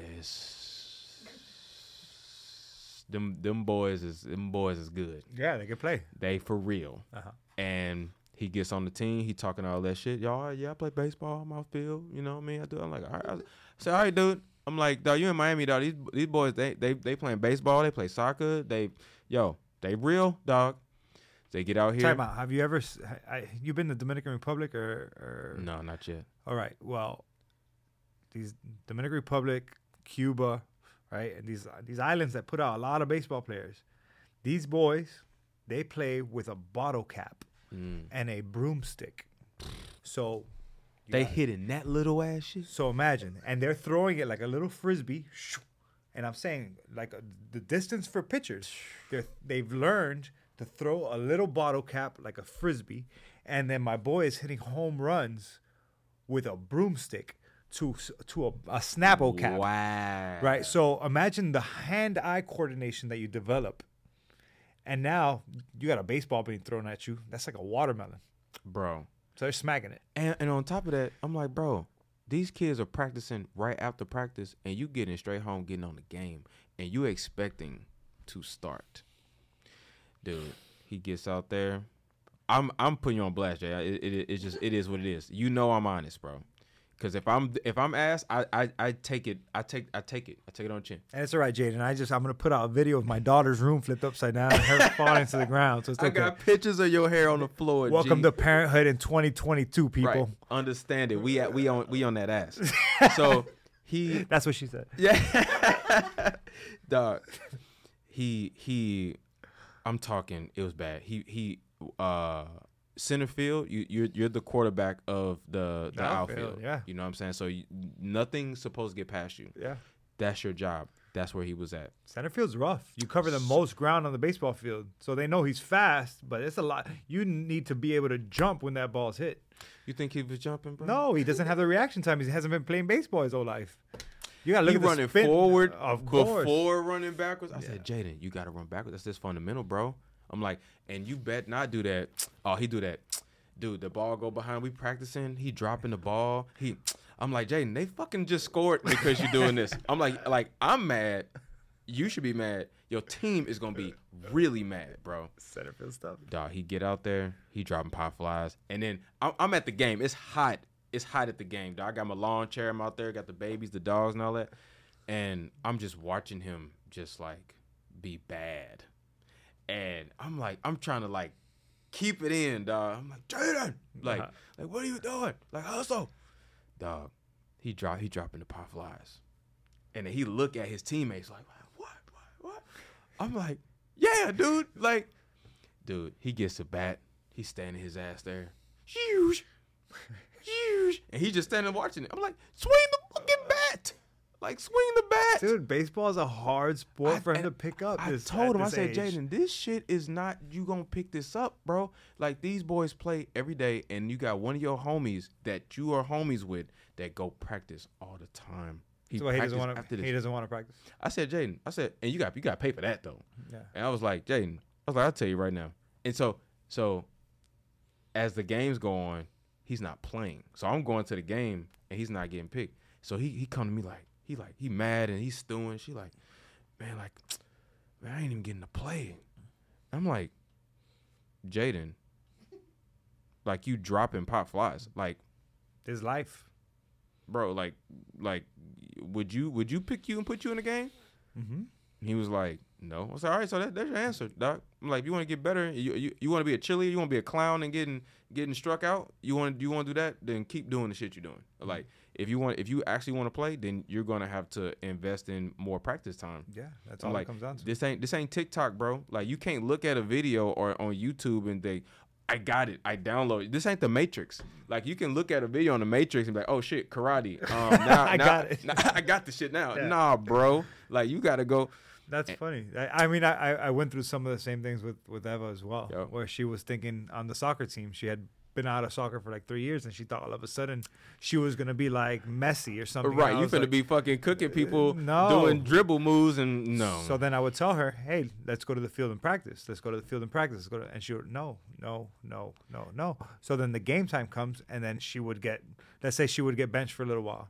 I said, why did they bench me? I said, this is welcome to life. Welcome. If you don't put in the work, you're going to get pushed aside. Yep. If you don't shine, get ready because you ain't going to play. I told him straight up, I said, look, Jaden, I'm like, and he knows I'm going to be honest. Like, if he does something great, I am applauding him. Same. If you do something wrong, bro, I'm dude, come on. Like, I'm not going to bullshit you here. Dude, he got to the point where he wasn't playing the games. I was dropping him off. I was like, I'll come pick you up when the shit's over. Straight up. I said, Jaden, you don't play. Yeah, I don't want to watch. I don't want to, like, I mean, I support the school and things like that, but I'm like, bro, like, I want to see you play. I want to see you play. And right now you're not playing and you're not putting in the work to. Does he want to play that sport? Does he really want to play baseball? That's the question. So 100%, I walked to him, like, because he was complaining about this, man, I'm like the coach and, he don't even know my name and he mispronounced my name. I'm like, yo, Jay, like, I mean, you dropping pop flies, bro. Like, you don't swing the bat, so I probably won't remember your name either. Mm-hmm. So I'm like, so the only way you can get out of this is like you gotta put in some work, G. Like, it's just real. But like, does he want to try a different sport or he wants to stick with baseball? So I asked him straight up. I said, I told him straight up. I was like, look, Jay, if you don't want to play baseball, you don't have to. I'm like, you decided to play, so you definitely gonna finish the season. Of course. Like, that's just what it is. I was like, if you don't want to play, you don't have to. Mm-hmm. You 100% don't have to. But I said, if you don't play a sport, then you definitely working out with me. I was like, and that's every day. Like, that's everyday shit. And I was like, if you do that, then you can do the other stuff. Like, I know you like Twitch and all that, because that's something he literally puts his time into. Mm-hmm. Like, I don't have to tell him to do that. He does it on his own. Cool. And he was pissed in the car one time, and he was so mad, like, man, this dude don't even know my name and all this. And I was like, well, like, you don't have to play no more then. Mm-hmm. But then he comes to me later and was like, man, yeah, I think I'm going to pick up baseball again. I was like, what made you change your mind? He was like, man, my boys play and stuff. I said, look, if you want to play because your friend's playing, you're going to be a cheerleader. Mm-hmm. Straight up. Like, I'm just going to keep it a buck with you. If you want to be a cheerleader and you want to root your boys on to play and be on the team that way and have a free uniform and go to games and get little free hot dogs and little chips and water shit like that, then keep doing what you're doing. Mm-hmm. If you really want to play, if you really want to push yourself, see, and that's something I learned with him in the gym, is that I learned a lot about him in the gym. And I used to do this too. It's like I quit when it got hard. Mm. So if I'm benching or something like that and it's like getting tight, like, oh shit, I need to put that shit back on there. That's when I, in my mind, say, no, I need to do 2-3 more, like, at that point. Mm-hmm. And I'm like, Jaden, like, you quit every time shit get hard. Because I've done that. Like I said at the very beginning of this podcast, when, me and his mom wasn't getting along and stuff like that, I'm like, well, she not letting me see him. I got to just work with what I got, And then when I developed that over time to be like, nah, dude, I'm not taking no for this. I make my body do what I want it to do. I like when we do them boot camps and I'm hurting, like I have to tell myself this shit is easy, because if I don't do that shit, it's hard. You know, like, oh, I got that, I'm gonna do that. And so I told him, I was like, this is the only way. Like, there is no shortcut to this. If it was a shortcut, I would have found it. Like, I would have found it and I would have shared it with you. But because there's no shortcut, the only shortcut is doing it a little bit every day. That's the only shortcut. And when he started seeing like I wasn't coming to them games, and I don't even know if he knows. He probably didn't notice enough. I'm like, yo, John, I'm not going that shit. Like, no, like, but maybe that's hard. But at the same time, like, that's life too, because it's like, you know, if you're not putting in the work, you ain't putting in the work, dog. And I was like, and at this point as a man, like, the boys are harder to break. Like, they're harder to break because they don't want to do the work. They just want the instant gratification of like what everybody else that has been doing work and hella work is doing. That's why Steph Curry is so like hard for kids right now, because they like, I want to shoot from the logo. He shoots 3,000 shots a day, every day. Are you doing that? Like, attempts, dog. And he does it every day. So it's mesmerizing to watch him at a game shoot free throw or like all the way. I've seen all the way to the thing and come back and just do this every day, dude. He shoots he's been shooting his entire life. Kobe Bryant shot 1,000 shots, so much that he had to retire because his shoulder was so done that if he played one more year, he couldn't hold his kids, bro. Like, he couldn't grab groceries. So he had to make a decision. Well, yeah, dude, my family is more important than a jump shot now. Like, so if you get this surgery, it's over. So, like, that's the work. And I want my son to understand this. Like, and I understood it as an artist. Like, I put time into that. Like, I put a lot of time into drawing, so much that like it's in my nature. Like, it's in my DNA. Like, when I see an arm, I know how to draw all of the muscles. I know the names. Like, I know how to turn it. I know how to do all these things. So if I'm doing a mural and I've been drawing from life all this time, like, I know that if I'm going to scale it up, I know exactly how to scale it up. I think what you're getting at is just instilling like long-term vision in your kids. Right? Long-term. Yeah, it's not going to happen overnight. You're not going to get struck by lightning and you're going to all of a sudden have a talent. I remember growing up feeling like something good was just going to happen to me. Yeah. Like something, like I was going to get rich and I didn't know how. Like, but it was just going to happen. Yeah. And then I realized like, no, you have to put in work, you have to sacrifice, and you have to risk. So actually, I was going to ask, so I want to jump. I know we've been talking about parenting, so apparently both of us need to go to therapy for parenting. But actually, I was going to ask you about, you mentioned you had worked at UPS for 3 years. Oh, man. And then you jumped and became a full-time artist. No. So what was the so tell me a little bit about your transition to becoming a full-time artist, because I feel that there's a lot of people who have talent, have skills, and they have something they're passionate about, but they kind of stay stuck in their 9 to 5. So how did you make that transition from a 9 to 5, hustling, moving boxes, to then becoming a full-time artist where you're painting murals and being invited to guest speak, etc.? Okay, man. So when my son was born, I was 19. My mom was like, all right, so if you're not going to school, you got to work. And the only job I could get was loading boxes at a hot ass trailer at 10 o'clock at night and finishing at 3 a.m. Hated that job, dude. Like, I hated that job so much that I called off all the time. And because you're in a union, like you have to literally, like, I don't know. I'm trying to think of anything morbid. Think of the most morbid thing you could do, and they still would keep you employed, like, because of like how strong the union is, right? So I remember one time working, and there was this older guy, and he was like, he was doing what's called pickoff. So a pickoff is a person that see the boxes, they see the zip code, and then they move it down these different chutes for you to load. And like, you had to have seniority in order to get this type of job. So that's the easy job. There's a fan up there blowing on you. You know what I mean? You can kind of sit back and wait on the packages come. But when that shit come down that chute, it's up to you to load the trailer up. And so he came to me one day during a break, which you only had 15-minute break, dog. You had enough time to pee, get a bag of chips, drink that, and listen to your manager talk about numbers and then go back to working. And he was like, I've been working here since this place started. And he was like, you don't want to get stuck in this. And he was like, so whatever you do, don't be here long. He didn't have to tell me that. He 100% did not have to tell me that. And every day, every day I went to work, I hated it. And also, I remembered like how much work and how good I was at school.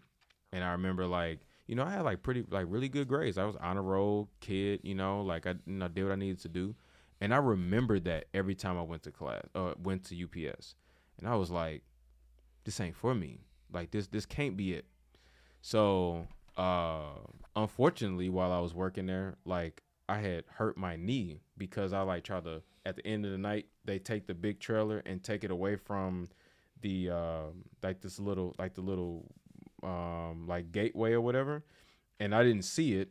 And so I tried to throw a package up and my leg like went straight through that mug. Oh. Hurt my knee so bad. I probably hurt my ACL or something like that or whatever, but I just limped it off, and I didn't even want to like tell anybody I hurt myself because I knew it was gonna be a whole thing. Mm-hmm. And I was like, and I limped, and I had like, I'm talking, the side of my knee felt like a baseball. That knee always still pops now to this day.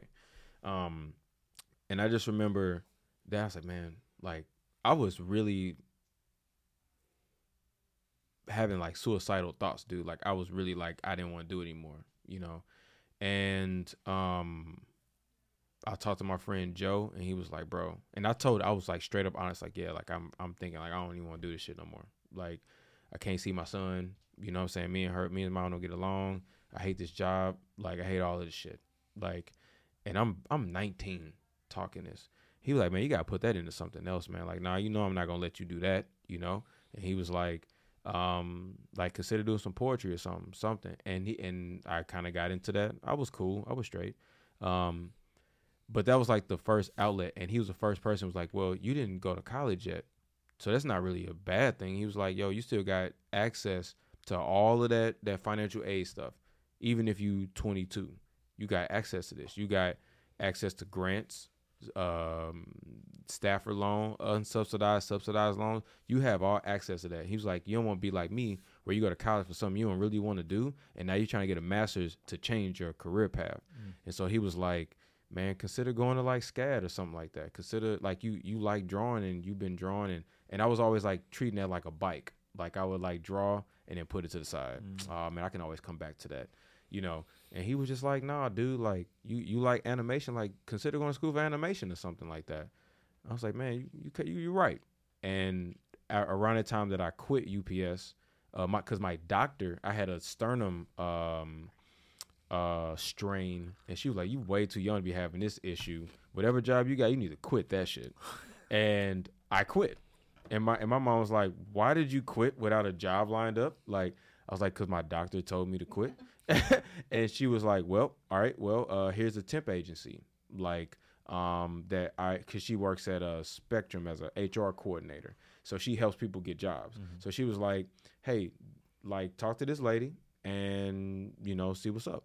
That's when I had to do what they don't do this anymore, but you had to take a typing class, or you had to like do this typing test to see how many words you could type in a second.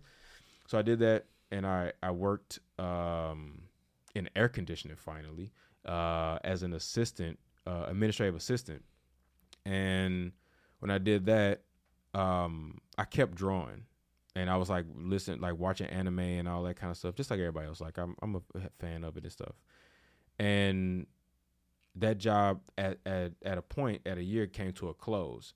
And then I had this other job. This is when Obama came into office, and they were trying to do job placement for kids in the inner city in St. Louis. And so I got a chance to work and basically help kids do jobs. and things that they wanted to do. I'm doing a job I don't want to do, but I'm preaching to these kids to do things that they want to do.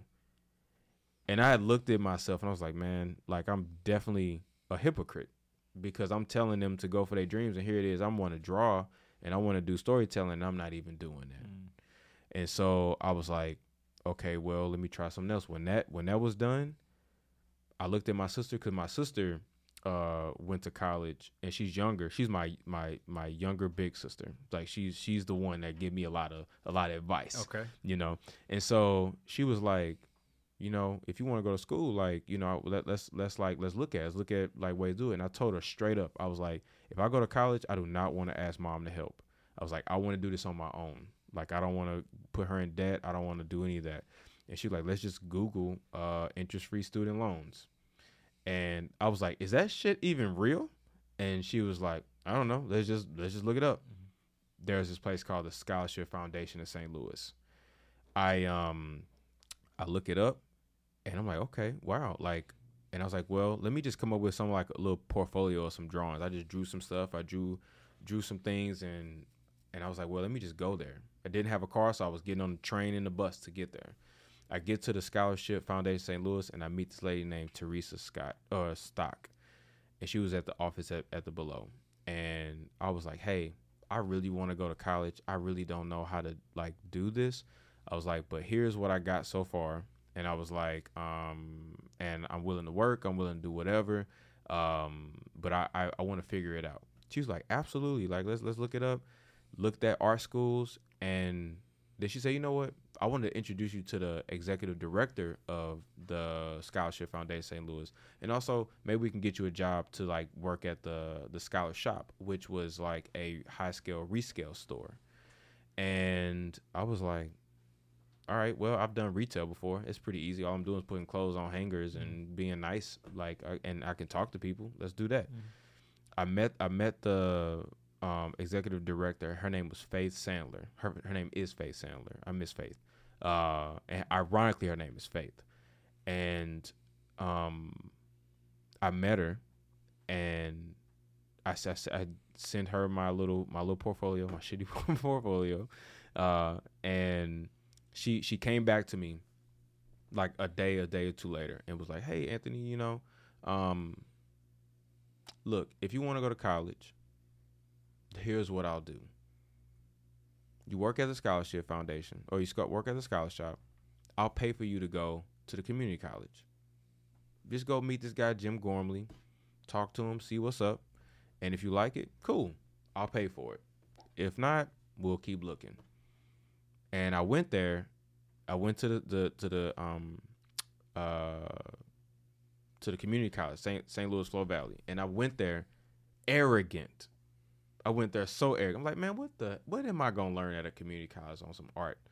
But I always knew I wanted to learn classically how to do art. I wanted to classically learn how to draw and see. Like I wanted to classically do that. And I felt like the only way I could do that was go to college, you know. And so I went there.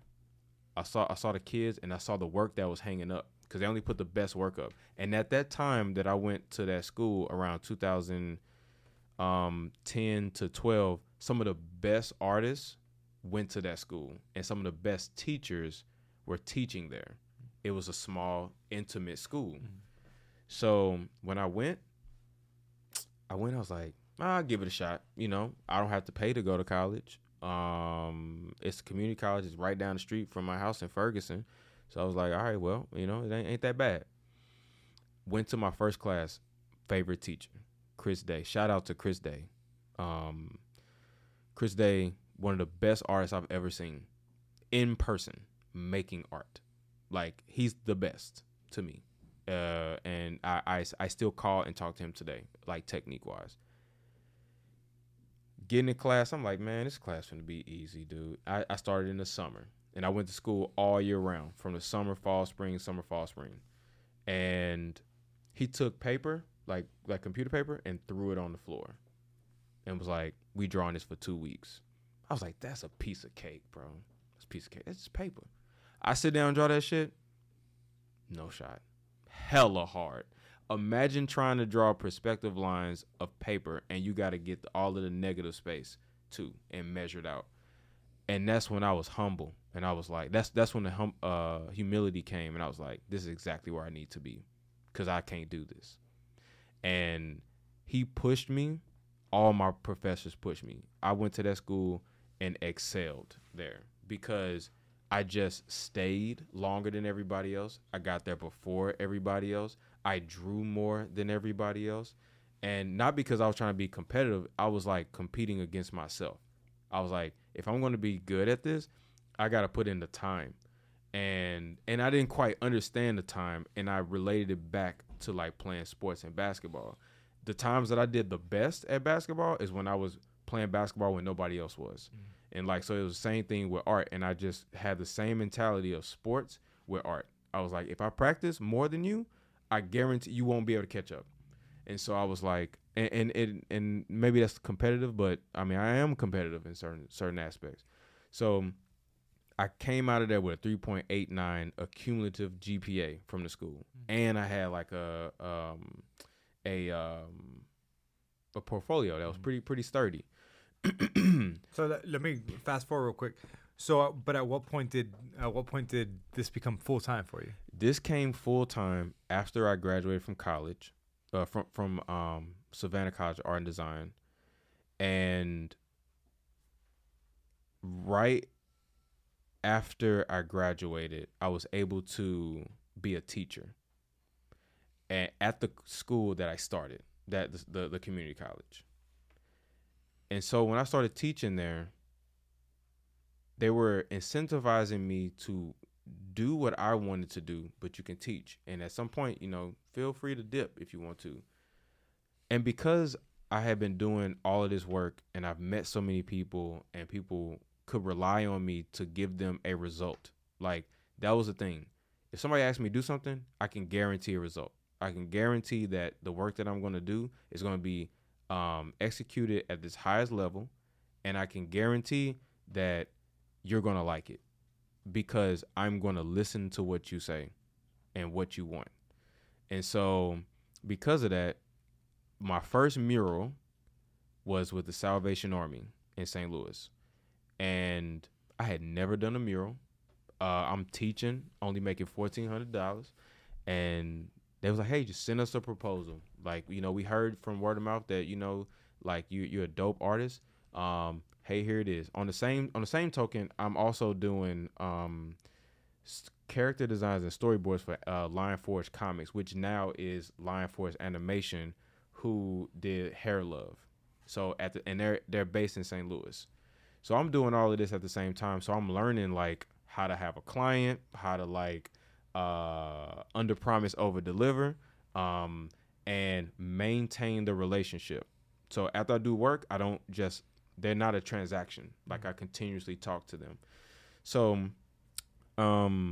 with the Salvation Army, I learned how to like come up with a proposal. I learned how to think about how much it costs to make, and then from that point, it was like I submitted it. As soon at the end of my tenure at the community college, when I decided like, yeah, I'm ready to go full time, and I didn't have a plan for real. I really didn't. I didn't have a plan. The only plan I had was the Salvation Army said yes to like the little $15,000 I said I said it would take me to do. And I was like, well, that's enough cushion for me to do something, But at the time, I had like maybe $200 in my account, and I just said, fuck it. Like, I'm just going to do it. I just decided to not give myself a exit strategy. Like, no exit strategy. I still don't have an exit strategy. And so, no eject button. I'm in this plane until that shit, it's either going to go like this or it's going to go like that. I'm not jumping out. It's going to float. Yeah, so you were so passionate about it, there was no plan B. There's no plan B. Yeah, because usually people have their dream and then they have a plan B. When you give yourself a plan B, you're going to take the plan B. You're going to do it. Why? Why do you say that? The reason why you're going to do it is because, like, when the shit gets hard, you have something to fall back on. If you don't give yourself a plan B, you're going to make a way. that you're going to figure it out. Like, and if you have a plan B, then it gives you a chance to recoil. It gives you too much cushion for you to make mistakes that you feel like you can't come back from. And well, I can just do this then, you know. And like, you know, it is frustrating when you have friends or you know people that really are talented at certain things, and like they've been saying that shit for 20 years, 15 years. Like, man, I'm gonna start this business. I'm like that. And they think that you gotta have a whole setup in order to start, and that's really not true. The only way I was doing murals is because I was living at my mom's house. I was in that sun porch. I had my computer, and I had an easel, and I had a projector that she shared with me. and I just bought canvases that were 24 by 36 and 36 by 48. And I just learned how to transfer a design from a computer to a bigger space and learn how to paint. And so when people ask, like, how do you do murals and how do you get started? I just fucking started. I just grabbed the biggest thing I could do, a canvas, and just painted on it. And you're going to mess up. You're going to be trash.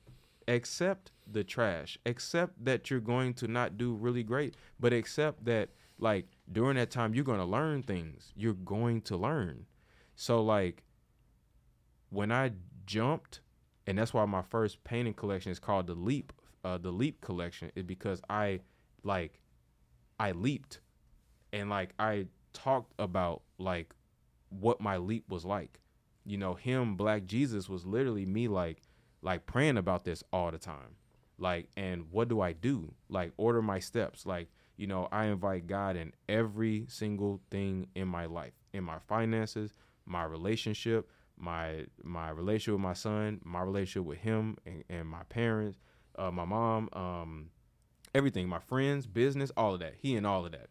So it's like, even like the listener, my intuition, I listened to my intuition so much that it went down from being like, hey, do you have your keys? And then now it's like, hey, you need to reach out to this person, or you need to repost Overtown right when George Floyd passes away. Don't ask for money. Don't ask for people to buy anything. And then my career took off. Like, because I just listened to this divine energy that was like, you need to put that out. We tired of seeing people crying and all of that. We want to see some 6 little boys smiling right now. You already made that already. Everybody else everybody else is like making this positive art. You've been doing that already. Just put it out.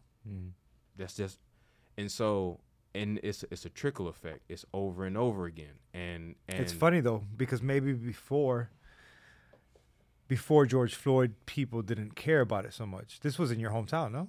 No, Michael Brown was in my hometown. Okay, yeah. And that was traumatic. But like George Floyd, I can't remember where George Floyd was, but that was like during like the pandemic, dude. So like you couldn't go anywhere. You had to see that. Like you saw that. You know, it wasn't water cooler like type of thing. Like, you know, and why was it important for you to pick? Can you describe that painting for us? Overtown? Yeah. So Overtown is big. Big. Yeah, it's big. It's 48 by 60. And this was when I was like super insecure about my painting style at the time. Because when you're an artist, like this is why I don't post as much anymore. Is because, but I also like to experiment in my work now, because a lot of times with Instagram, you want to feel like you got to put your best shit up. And you can't put up process work. You can't put up something where you like messing up, because now you feel like I'm gonna be judged for what I put up, because damn, my client's gonna be like, man, that shit wasn't hitting. You know what I'm saying? So if that wasn't hitting, I can't. That dude ain't consistent, or she ain't consistent, because it ain't beast mode work all the time. Every single artist got trash work. Every single person, like you got it. Come on. So with me painting Overtown, I drew Overtown in 2018. I didn't really paint it until 2019. And I didn't start painting it until 2019, until I had commissions where I took it upon myself to practice on my commission work. And so as at my commission work, I'm painting like white couples, white grandparents, black people, black little kids and uncles and all this kind of stuff. And I'm like, man, like, so now I'm building the muscle again. And so when it came to paint Overtown, I was 100% ready. And Overtown means so much to me because those 6 boys showed me what happiness looked like no matter what.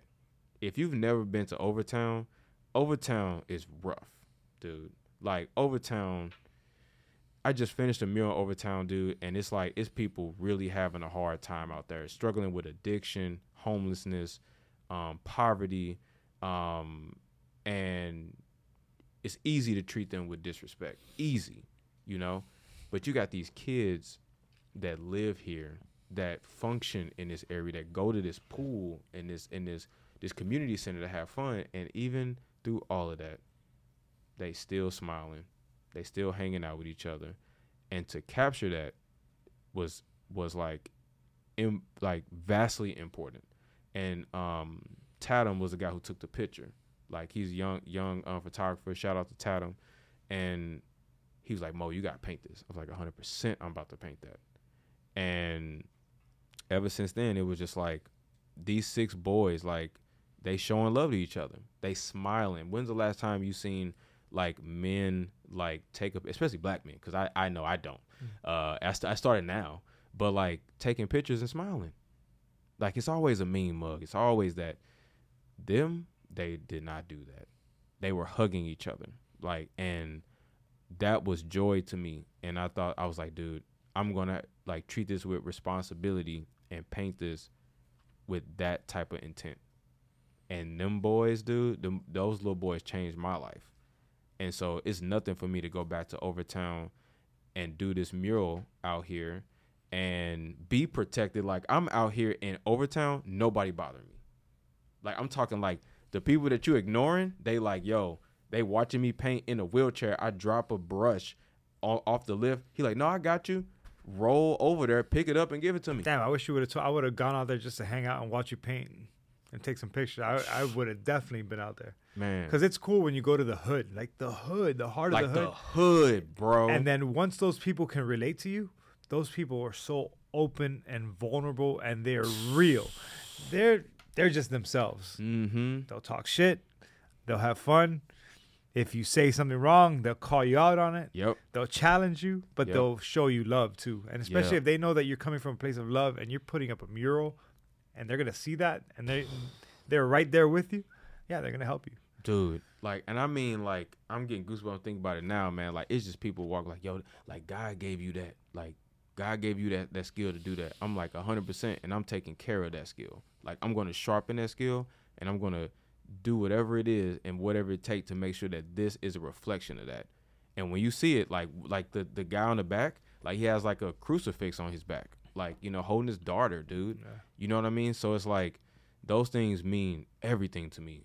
And so somebody should fact check this, but I think the discrepancy in life expectancy from Overtown, if you grew up in Overtown versus growing up in Coral Gables, I want to say it's like 20 years, 15 or 20 years.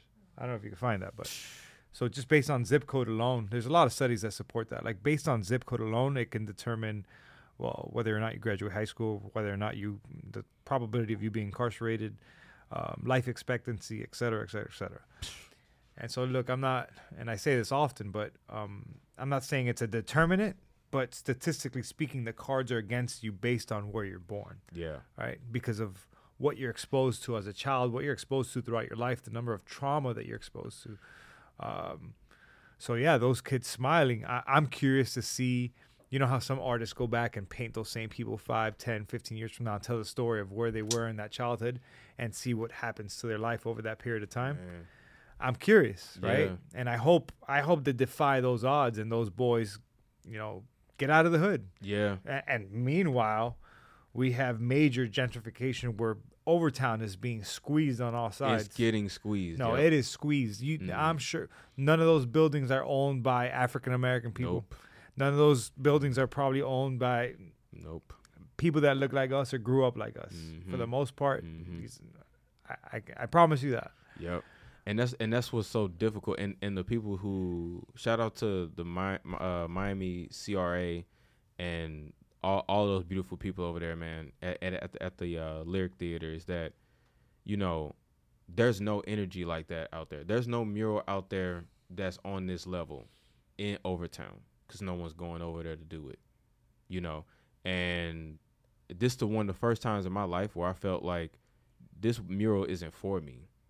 Like, this mural is for this community. That's cool. Like, you know what I'm saying? Like this isn't for my personal gain. Like, this is for me, like, hey, do this in Overtown and be where, like almost like how Jesus is. Like, you know, I'm definitely not comparing myself to Jesus or anything, but it's like he went where, like, he was needed. Like, you know what I mean?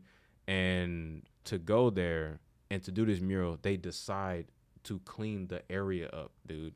Like, where the mural is, like, the sidewalk was, like, jacked up, dude. Like, you got, like, needles, you got all kinds of stuff, but the sidewalk is, like, broken. So for me to, like, drive the lift, I'm like on that shit like a Tonka truck driving over this thing. They decide to clean this area. They redid the sidewalk. Mm-hmm. They cut in the grass, making sure like no dirt and no filth or anything is in this area where this mural is going up. And, like, to me, there's this man every day that comes there, this older black man, come there and prays over that area every day. Every day, no fail. I saw him every morning. You got to take me out there with you, man.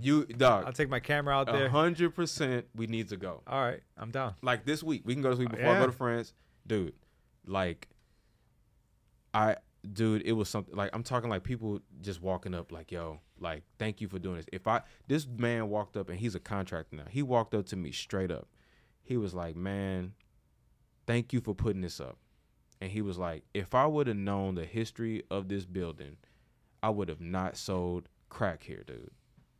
He was like, I was making 6 G's a week doing it here. He said, I would pay that money back if I would have knew this history of this place. I don't believe him. Come on. I don't believe that. but I don't believe him. I don't believe that. But quit the bullshit, man. Come on. 6 But I was like, that's a lot. Yeah.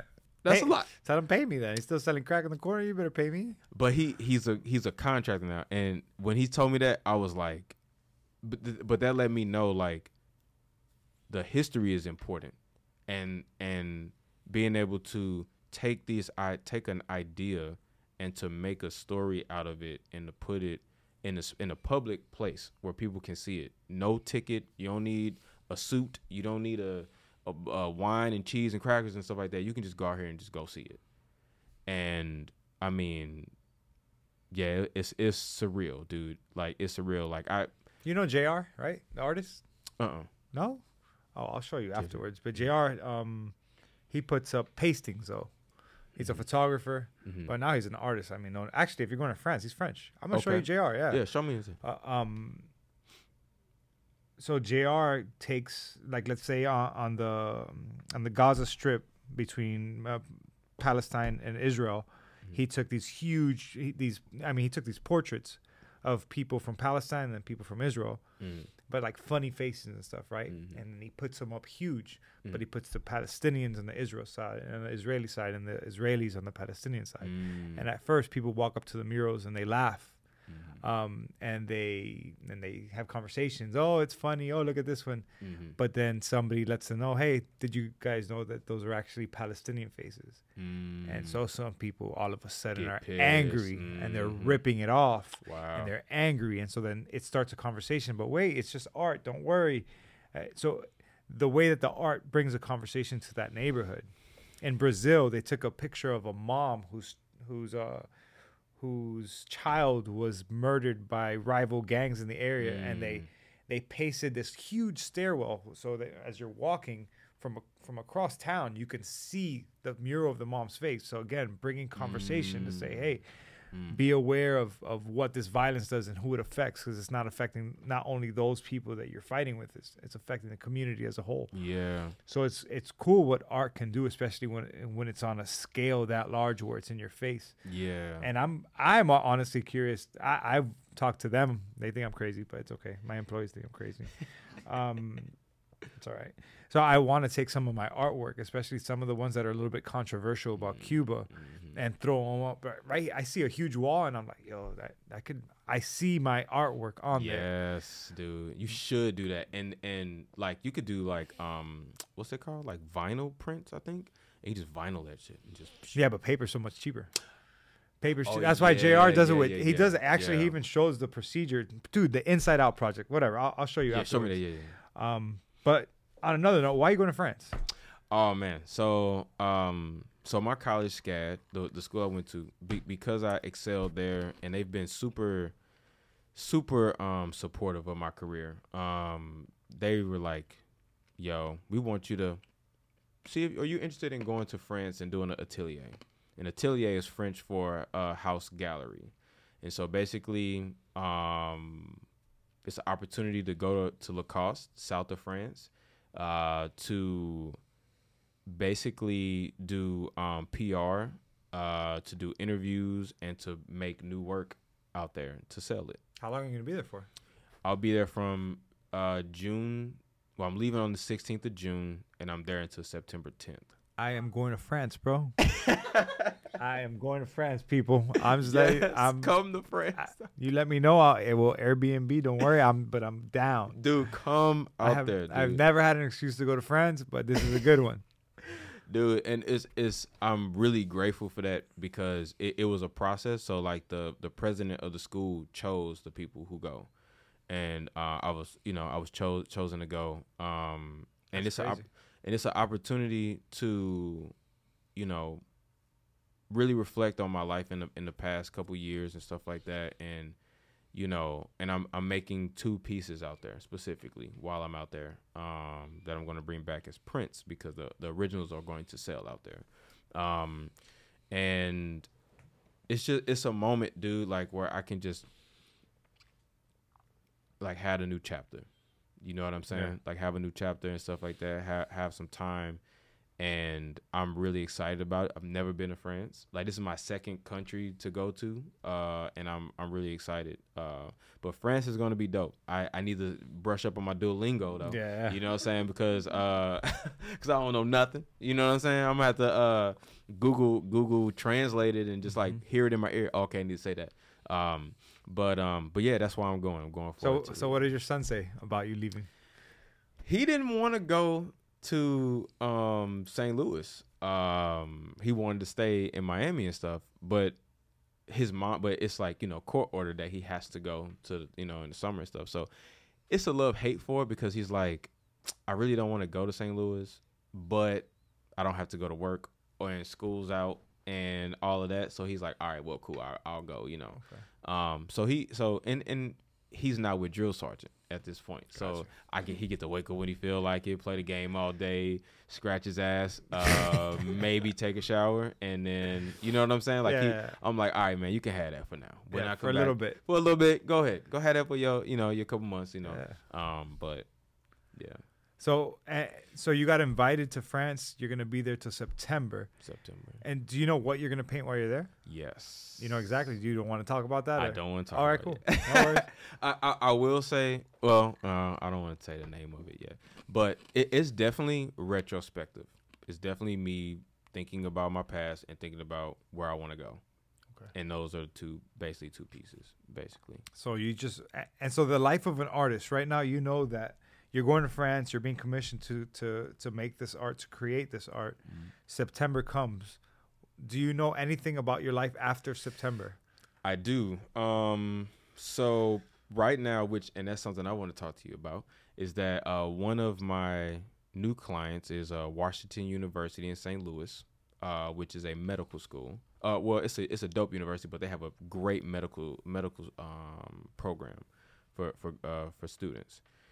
So with my nonprofit organization, we are going to do a mural project but then also do workshops specifically about art and diversity and inclusion.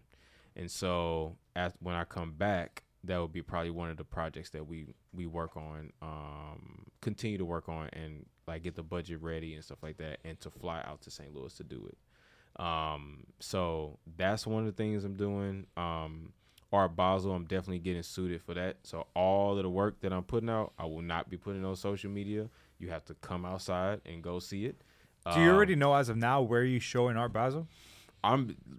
So right now, there's a couple things. There's a couple things floating around. One is possibly a traveling show with Marcus Harvey, who is Nas the rapper. Yeah. His his barber. Uh-huh. Like he wants to kind of do something like that.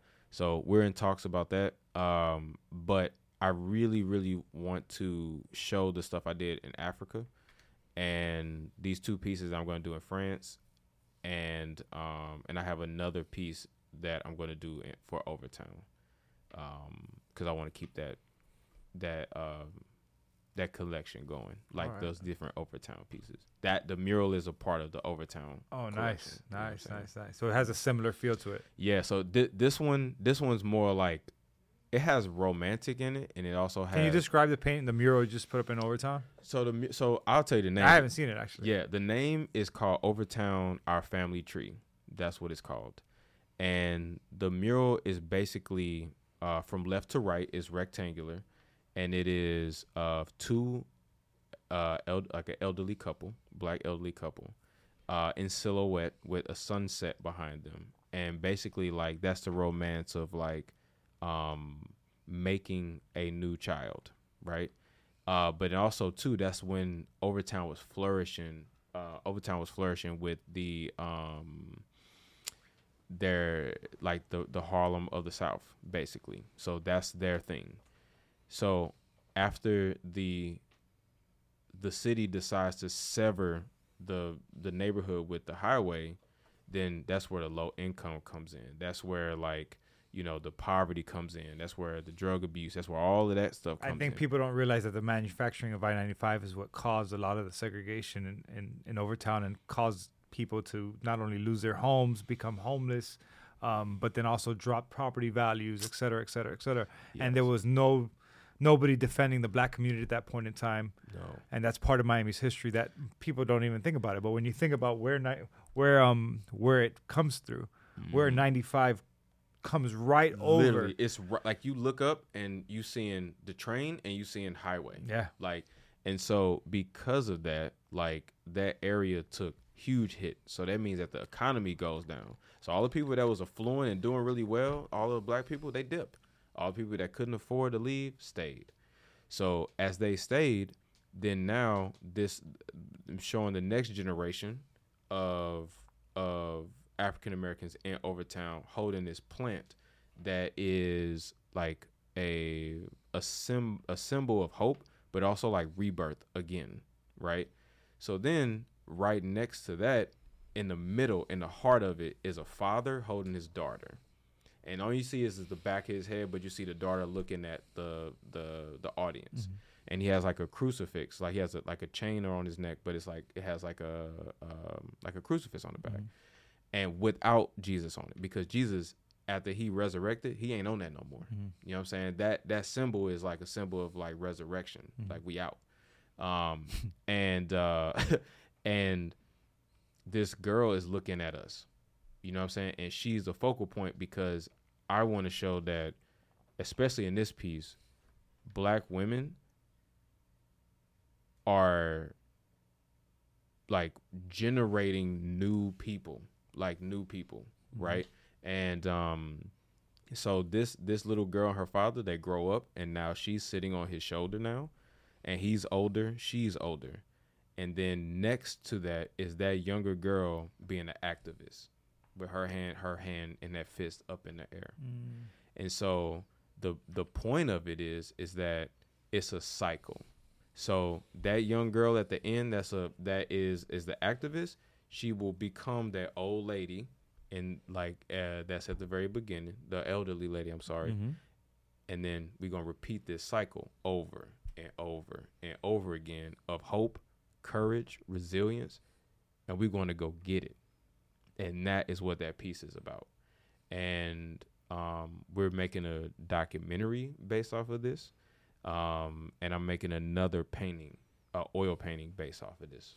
Let me ask you something. And it's something that these are hard questions to ask sometimes, right? Mm-hmm. But when we start talking about the Black community, right? Mm-hmm. And we start talking about different communities. Mm-hmm. Do you feel that, like, we have Black History Month, we have Juneteenth coming up, right? We have all these different holidays. And I think it's extremely important for us to remember these holidays. Do you feel that in some instances, and then something else, like I've worked for a Black-owned practice before. Mm-hmm. And I remember at first I was almost offended, right? Because I was like, what if I had a Hispanic-only practice or a white-owned practice? Mm-hmm. Mm-hmm. So are we causing more segregation by putting so much emphasis on the color of our skin, which we have no control over? Mm-hmm. And do you feel that, like, and I know that historically Black people have been marginalized and segregated. Mm-hmm. Do you think that we get to an extent where that could also have a negative effect, where we're actually, in a way, instilling racism now from the Black community to the white community? Mm-hmm. And again, this is a fucking hard question to ask. It is a hard question. It's a hard question. And I'm not, look, it's not putting pressure on you to answer for every Black person out there, right? I'm going to do my best. Yeah. But I think, this is my thing, dude. I used to think that as far as the Black experience, I got to completely and utterly talk about the issue all the time. I got to continuously talk about the things that are plaguing our society. It's literally just like talking about anything. If I talk about the positive sides of things, I'm going to get positive results. If I keep talking about the negative side of things, I'm going to keep seeing it over and over and over again. So to make this concise is that if my intent is to divide, I will. If my intent is to like bring people together, I will. So that's the truth of that. I think that coming back from Africa, going out the country for the very first time ever on an artist residency, to be in West Ghana and to step foot and walk around in Cape Coast Castle, which is a 17th century or 16th century castle that housed like African slaves in it before they go to the Ivory Coast and hit the States, like, and learn about where we came from, and to understand that, like, me being in America, and which also learning that African American took on a whole nother like definition for me, is that I didn't have a choice to be American. I didn't have a damn choice. Like, I didn't have a choice to come from Africa to come to America. I didn't have a choice, you know. And some people chose to not live because they didn't want to be in that process. And then to learn that 60% of all of those people that were coming from like as slaves from Africa to the States, in between that 60% are in Brazil. Then you got 12% are in America. So when I look around and I look at America and I'm seeing Black people, like, damn, that's only 12% of us that made it over here, like generationally. So then that's when I realized I have a big ass responsibility to do something with this information. And so with that information is that I am no longer talking about the problem anymore. I have no time, no patience to sit and talk about all of the shit that we all know is wrong. You know, the issue with America, in my opinion, is that until accountability has been, I guess, put on the forefront to say that, yeah, we kind of fucked up a little bit, and we sorry for doing that to y'all, and we've been doing it, and we should probably stop. Like, I think that ship has sailed already, because like now it's like we don't really want, like, people don't really want the apology. Now we just want just action. We just want shit to just change. and we're not a violent people. We're not that. Like we're not gonna retaliate and put white people in slavery. Yeah. Like, we're not gonna do that. Yeah. I don't care enough about that to do that. You know. So for me, that's an example of Overtown. That's an example of this mural I just did. That's an example of all the work I'm doing. I'm only focusing on what I want to see. All I want to see is black people thriving. I want to see like real intent. I want to see growth. I want to see that we help each other. I want to see that and in other communities too. You know what I'm saying? That's why Lil Havana, like, he not just a black kid. That's a Afro-Cuban kid. Mm-hmm. You know what I'm saying? I'm telling everybody's story. You know what I mean? And I'm just gonna make sure that I'm doing it in the most responsible and respectful way as possible. If I do that, and if I talk about what I want and what I want to see, and I feel like that's all I really need to do. And in those blurred lines of racism, man, like, you choosing to do that one. Mm-hmm. That's a choice. Like, I don't choose to talk about racism. I don't choose to digest mentally and all these different things. I just don't care about it anymore. You want to use the N-word? I mean, don't say it around the wrong person, Mm-hmm. and you be like getting your ass beat, and you trying to figure out why. I'm like, you can make it do that around your homies, but if you go to Overtown rocking that might not happen. Yeah. You know. But for me, it's just like, I can't control anyone. Only thing I can do is control myself, and I can be the change that I want to see. That's it. I'm gonna be what I want to see. So I guess more than anything, you just want to empower people through your artwork. Yeah, dude, and at a face value, like, it would sound like, you know, that's the easy shit to say. Like oh, I want to change the world, Yeah. and I wanna make my work for, dude. Like, it changed for me. It's more of a responsibility to me. Like, coming from Africa, when there is no option for you, like, in walking in themselves, dude, like, I'm just choosing to make this. I'm not gonna sit out here and be like, I want to change the world, but then I'm, like I said earlier, like, I'm gonna have like but I'm gonna paint Tweety Bird with tattoos. Like, come on, like, that's not real. That's now you're using it. Now you're using people, and you're trying to capitalize off of that. For me, I don't like, quite frankly, I don't fuck with that. Like, you know. But to be honest, like, I'm just at the point where it's just like, I really don't care what anybody else is doing. And when it comes to race and things like that, I know that what I'm going to do is I'm going to make sure my son is straight, and that, like, everything that I make, that he's proud of. My mom is proud of. My sister, I'm proud of. My community is proud of. And if I'm going to create some artwork, it got to mean something. Yeah. It has to mean something. And it's going to be beyond just like a portrait of a person's face. Like, what am I saying with this face? Like, what am I saying with this person? What am I saying with this gesture and these colors and all of that? And it has to outlive me. Yeah. That's it. Oh, and it will. Yeah. Yeah, I just think racism is this. I think racism is just plain ignorant, right? Because you're sitting across from me and, like, look, your color is apparent to me. You're darker than me. Right. But who cares? I ain't worried about that. I'm worried about the ideas. I'm like, oh, Mojo produces dope art. Mojo is down to go work out. Drink a beer. We can relate. Yeah. We're both figuring out how to be parents in this world. I'm not concerned about that. And I think, and this exists in my culture a lot. And if you go to Cuba, the Afro-Cuban community is everywhere. If you go to Havana, majority are black.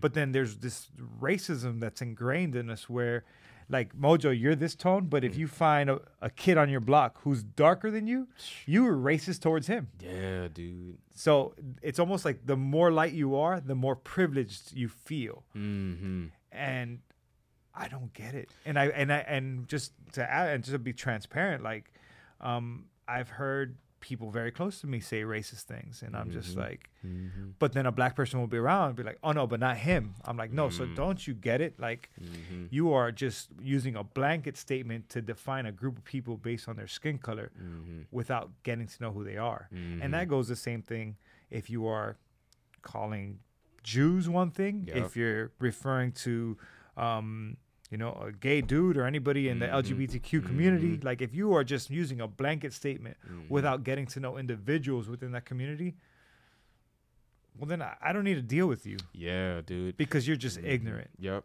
Like, and y'all can stay in that hellhole y'all in. Like, y'all stay over there. Stay over there, do bonfires, do whatever you need to do. Yeah. Enjoy that.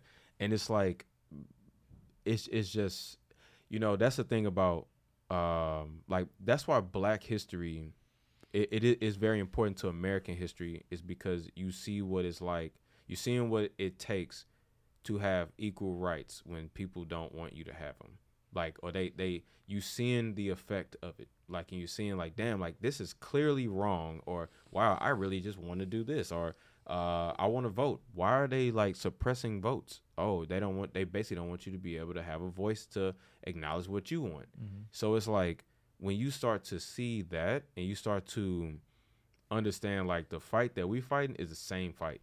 It's the same one, and what's happening now, I mean, it's silly, dude. Like, it's silly, and I don't have the bandwidth toward it, dude. Like, and I was talking to my cousin, and I told him, I was like, yeah, I'm going to France to do this painting thing, and he was like, man, he said, I'm gonna be honest with you. He was like, as an artist, he's like, you have to go out there. He was like, and he was like, because you need to see what it feels like to create and to just be your beautiful, Black, handsome self out of the country and make stuff and see what it feels like to be like treated way differently than just being like treated like a Black person in America. Mm-hmm. So like, if you think about Miles Davis, he was out in Paris, like he in what, like in his time, like with the 60s mm-hmm. and stuff like that, he was crushing it. When he came back to the States, he was getting treated so differently. He was like, what is going on here?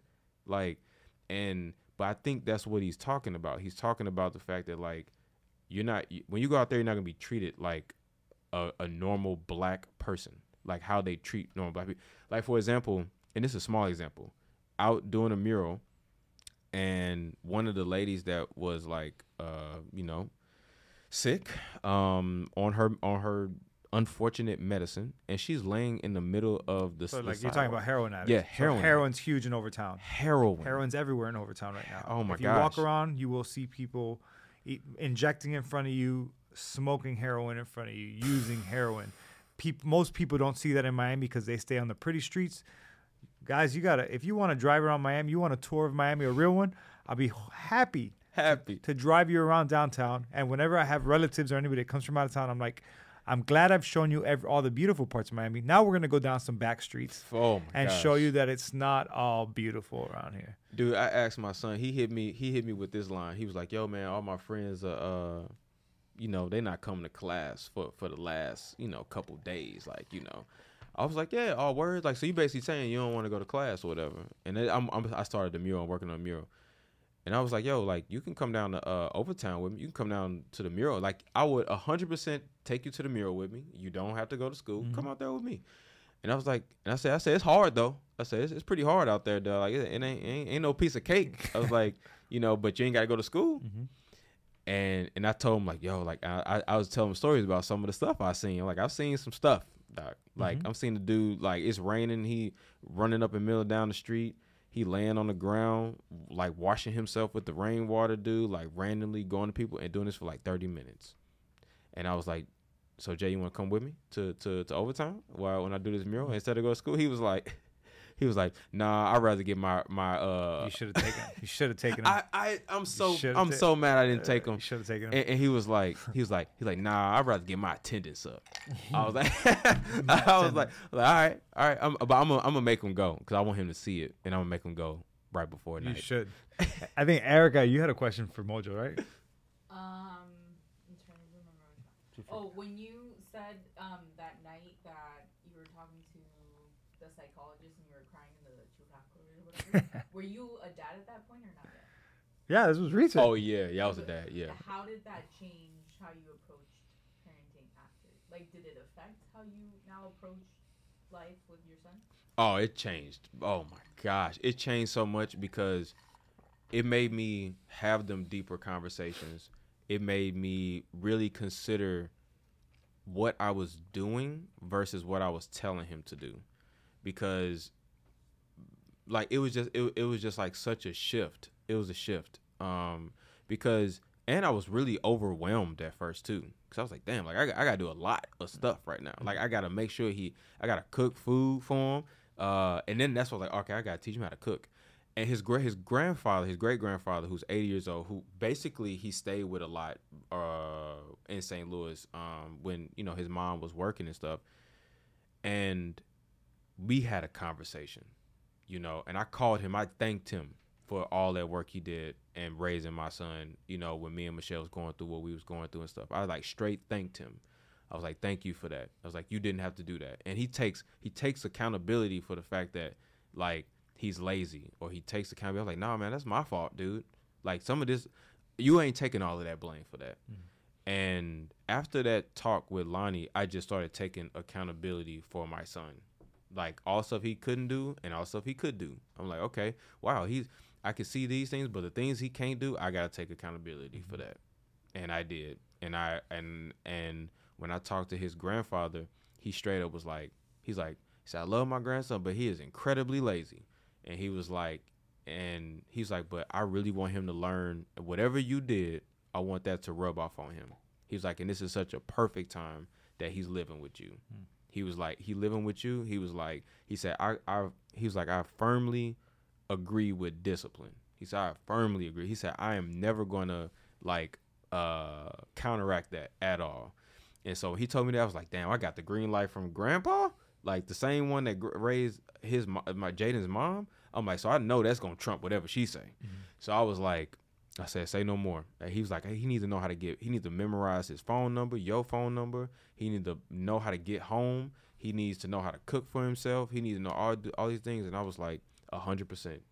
Roger that, dog. And then when I tell his mom these things, she's like, he's still my baby. That's my precious cargo in that airplane. I said, dude, I don't have, come on. Like that kid you talking about, he over here talking about girls, bro. And he talking for real. Like, he asking me the real stuff. So I'm like, that same kid that's not him, bro. Like, you need to dead that shit, because that shit's over. Yeah. Like, that part of him is over. Yeah, she wants to see her baby boy and still going through childhood, and he's on his way to manhood. Dog, yeah. All right. Yeah. Tell me a little bit about, I just got two more questions for you. So, Healing with Hughes. What's Healing with Hughes about, just so that you let people know? So, Healing with Hughes is my 501c3 nonprofit organization that I started here in Florida with the help of Nicholas Duran, who is a House of Representative here in Florida. I met him at Carnival on the Mile. Super awesome. He specializes in nonprofit work. And so I came to him very transparently, open and honest, and like, hey, man, I've been wanting to do a nonprofit for a really long time.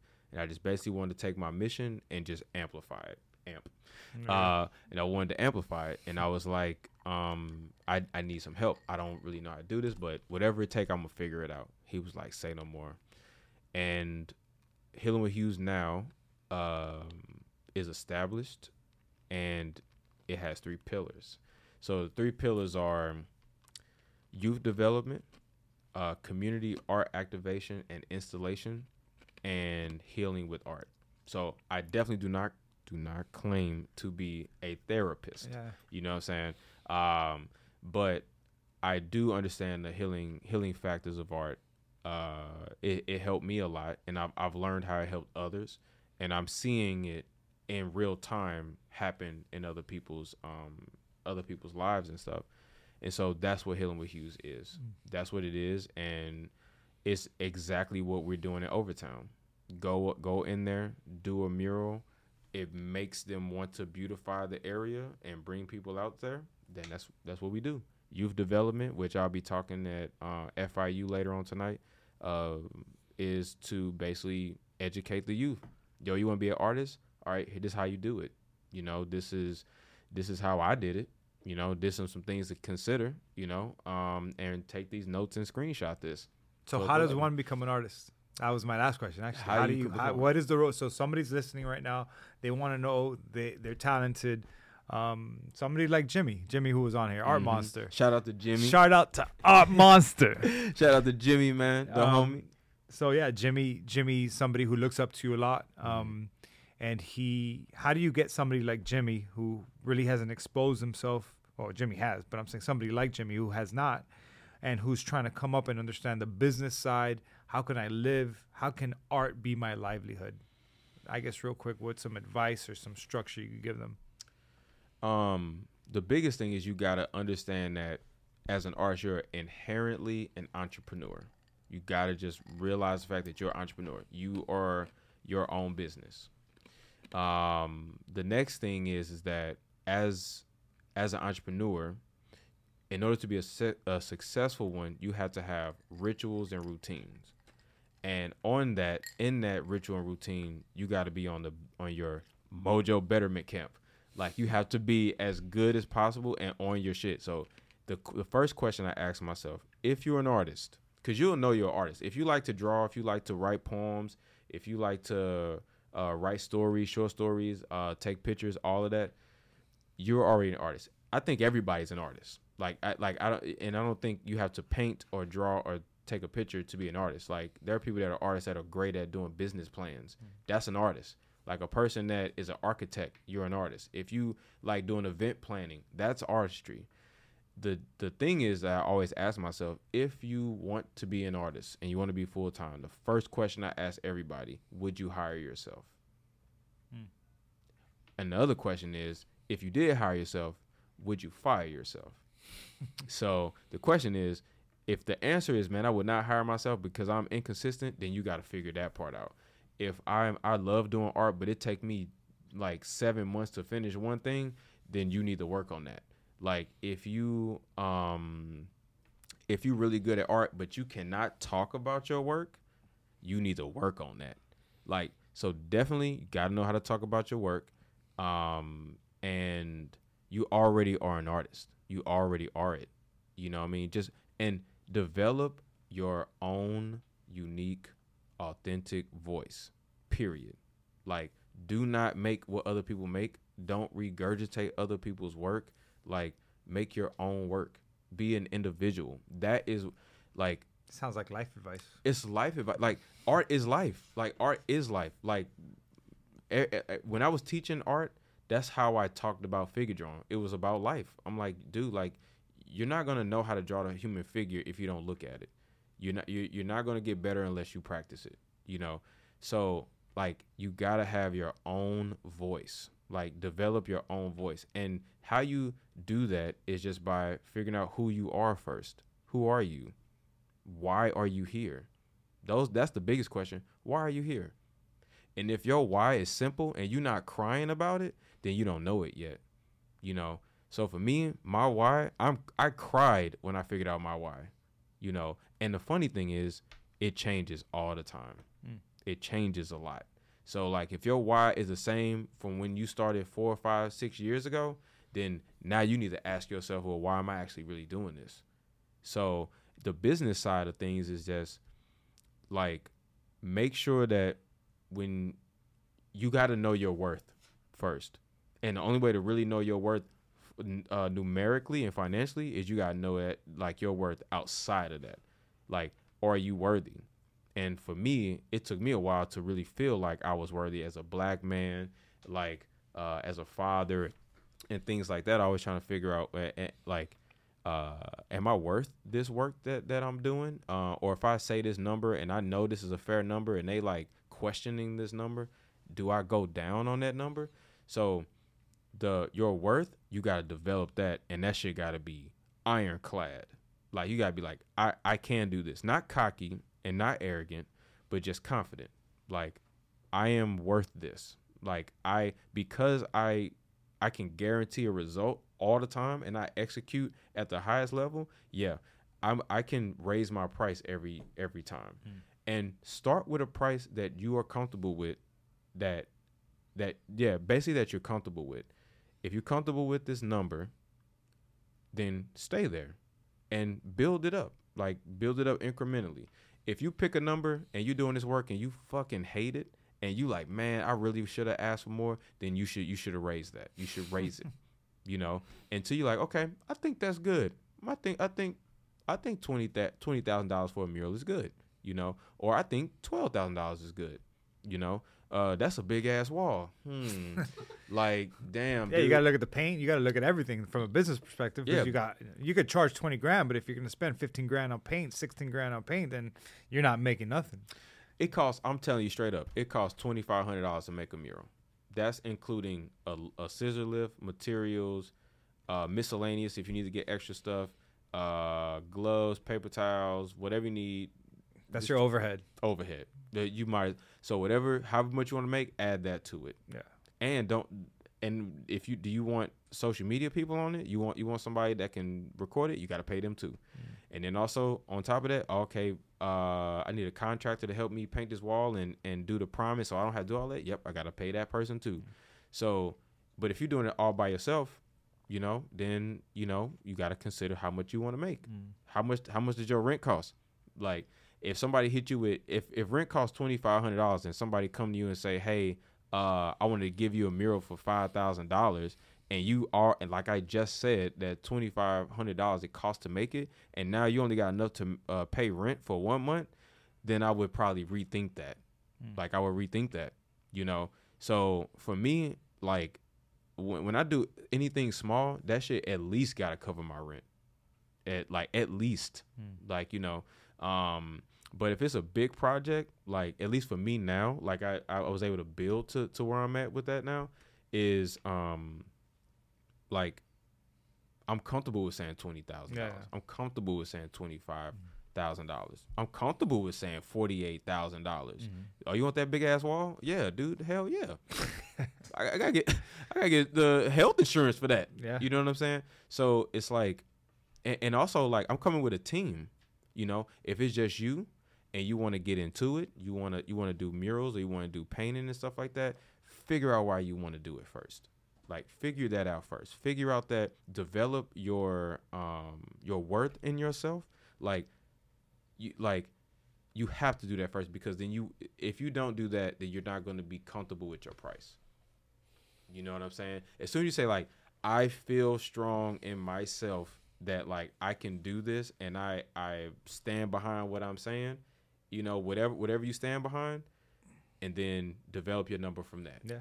And I think that's important advice for anybody who's stepping into any business is know your worth, know your value, know the skill set you bring. If you are a freelancer or entrepreneur, know your overhead, because if you're charging less than what you're making, or you're not making much, then you have just said that your skill is worth zero, actually. Yep. So, I mean, if you're just practicing, cool, go practice. I get it.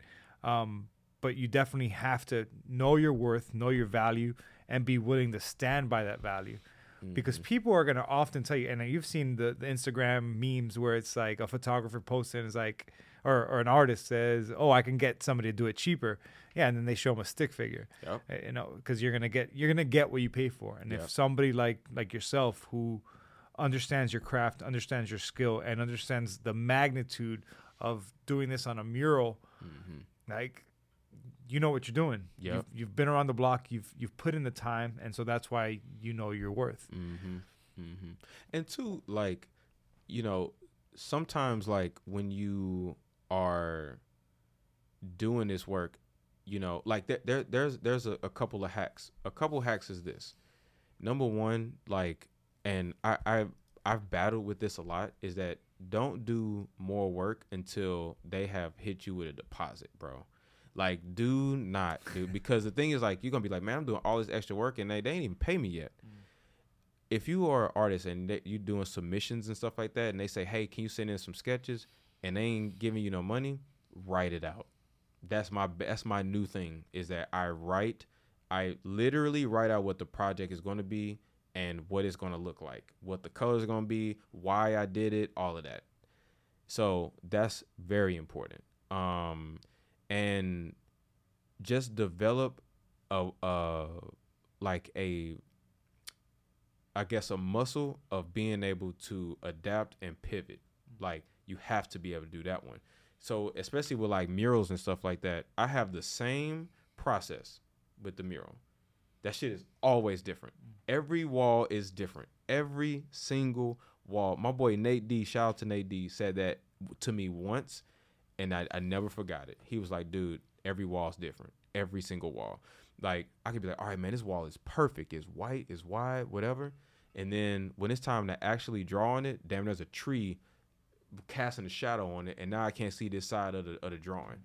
Or this spot is really good, or this wall is dope, or it's a good contract, but then it got like these rivets in it. It's like, so now you learn how to adapt and use new materials. So try new stuff. Be able to adapt. You got to be able to adapt. Awesome, man. Yeah. Mojo, any last words? Any questions from you guys whatsoever? No. Okay, I probably talked that ear Nah. off. Mojo, where can people find you? Man, everybody can find me on Instagram at Got the Mojo.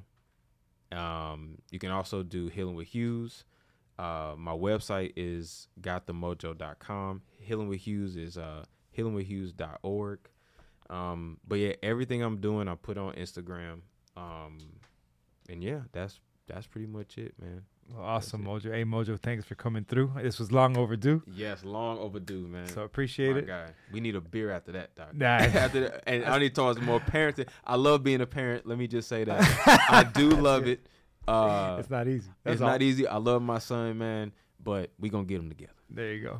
That's all it is. All right, Mojo. Hey, thanks a lot, man. Thanks, Appreciate man. it.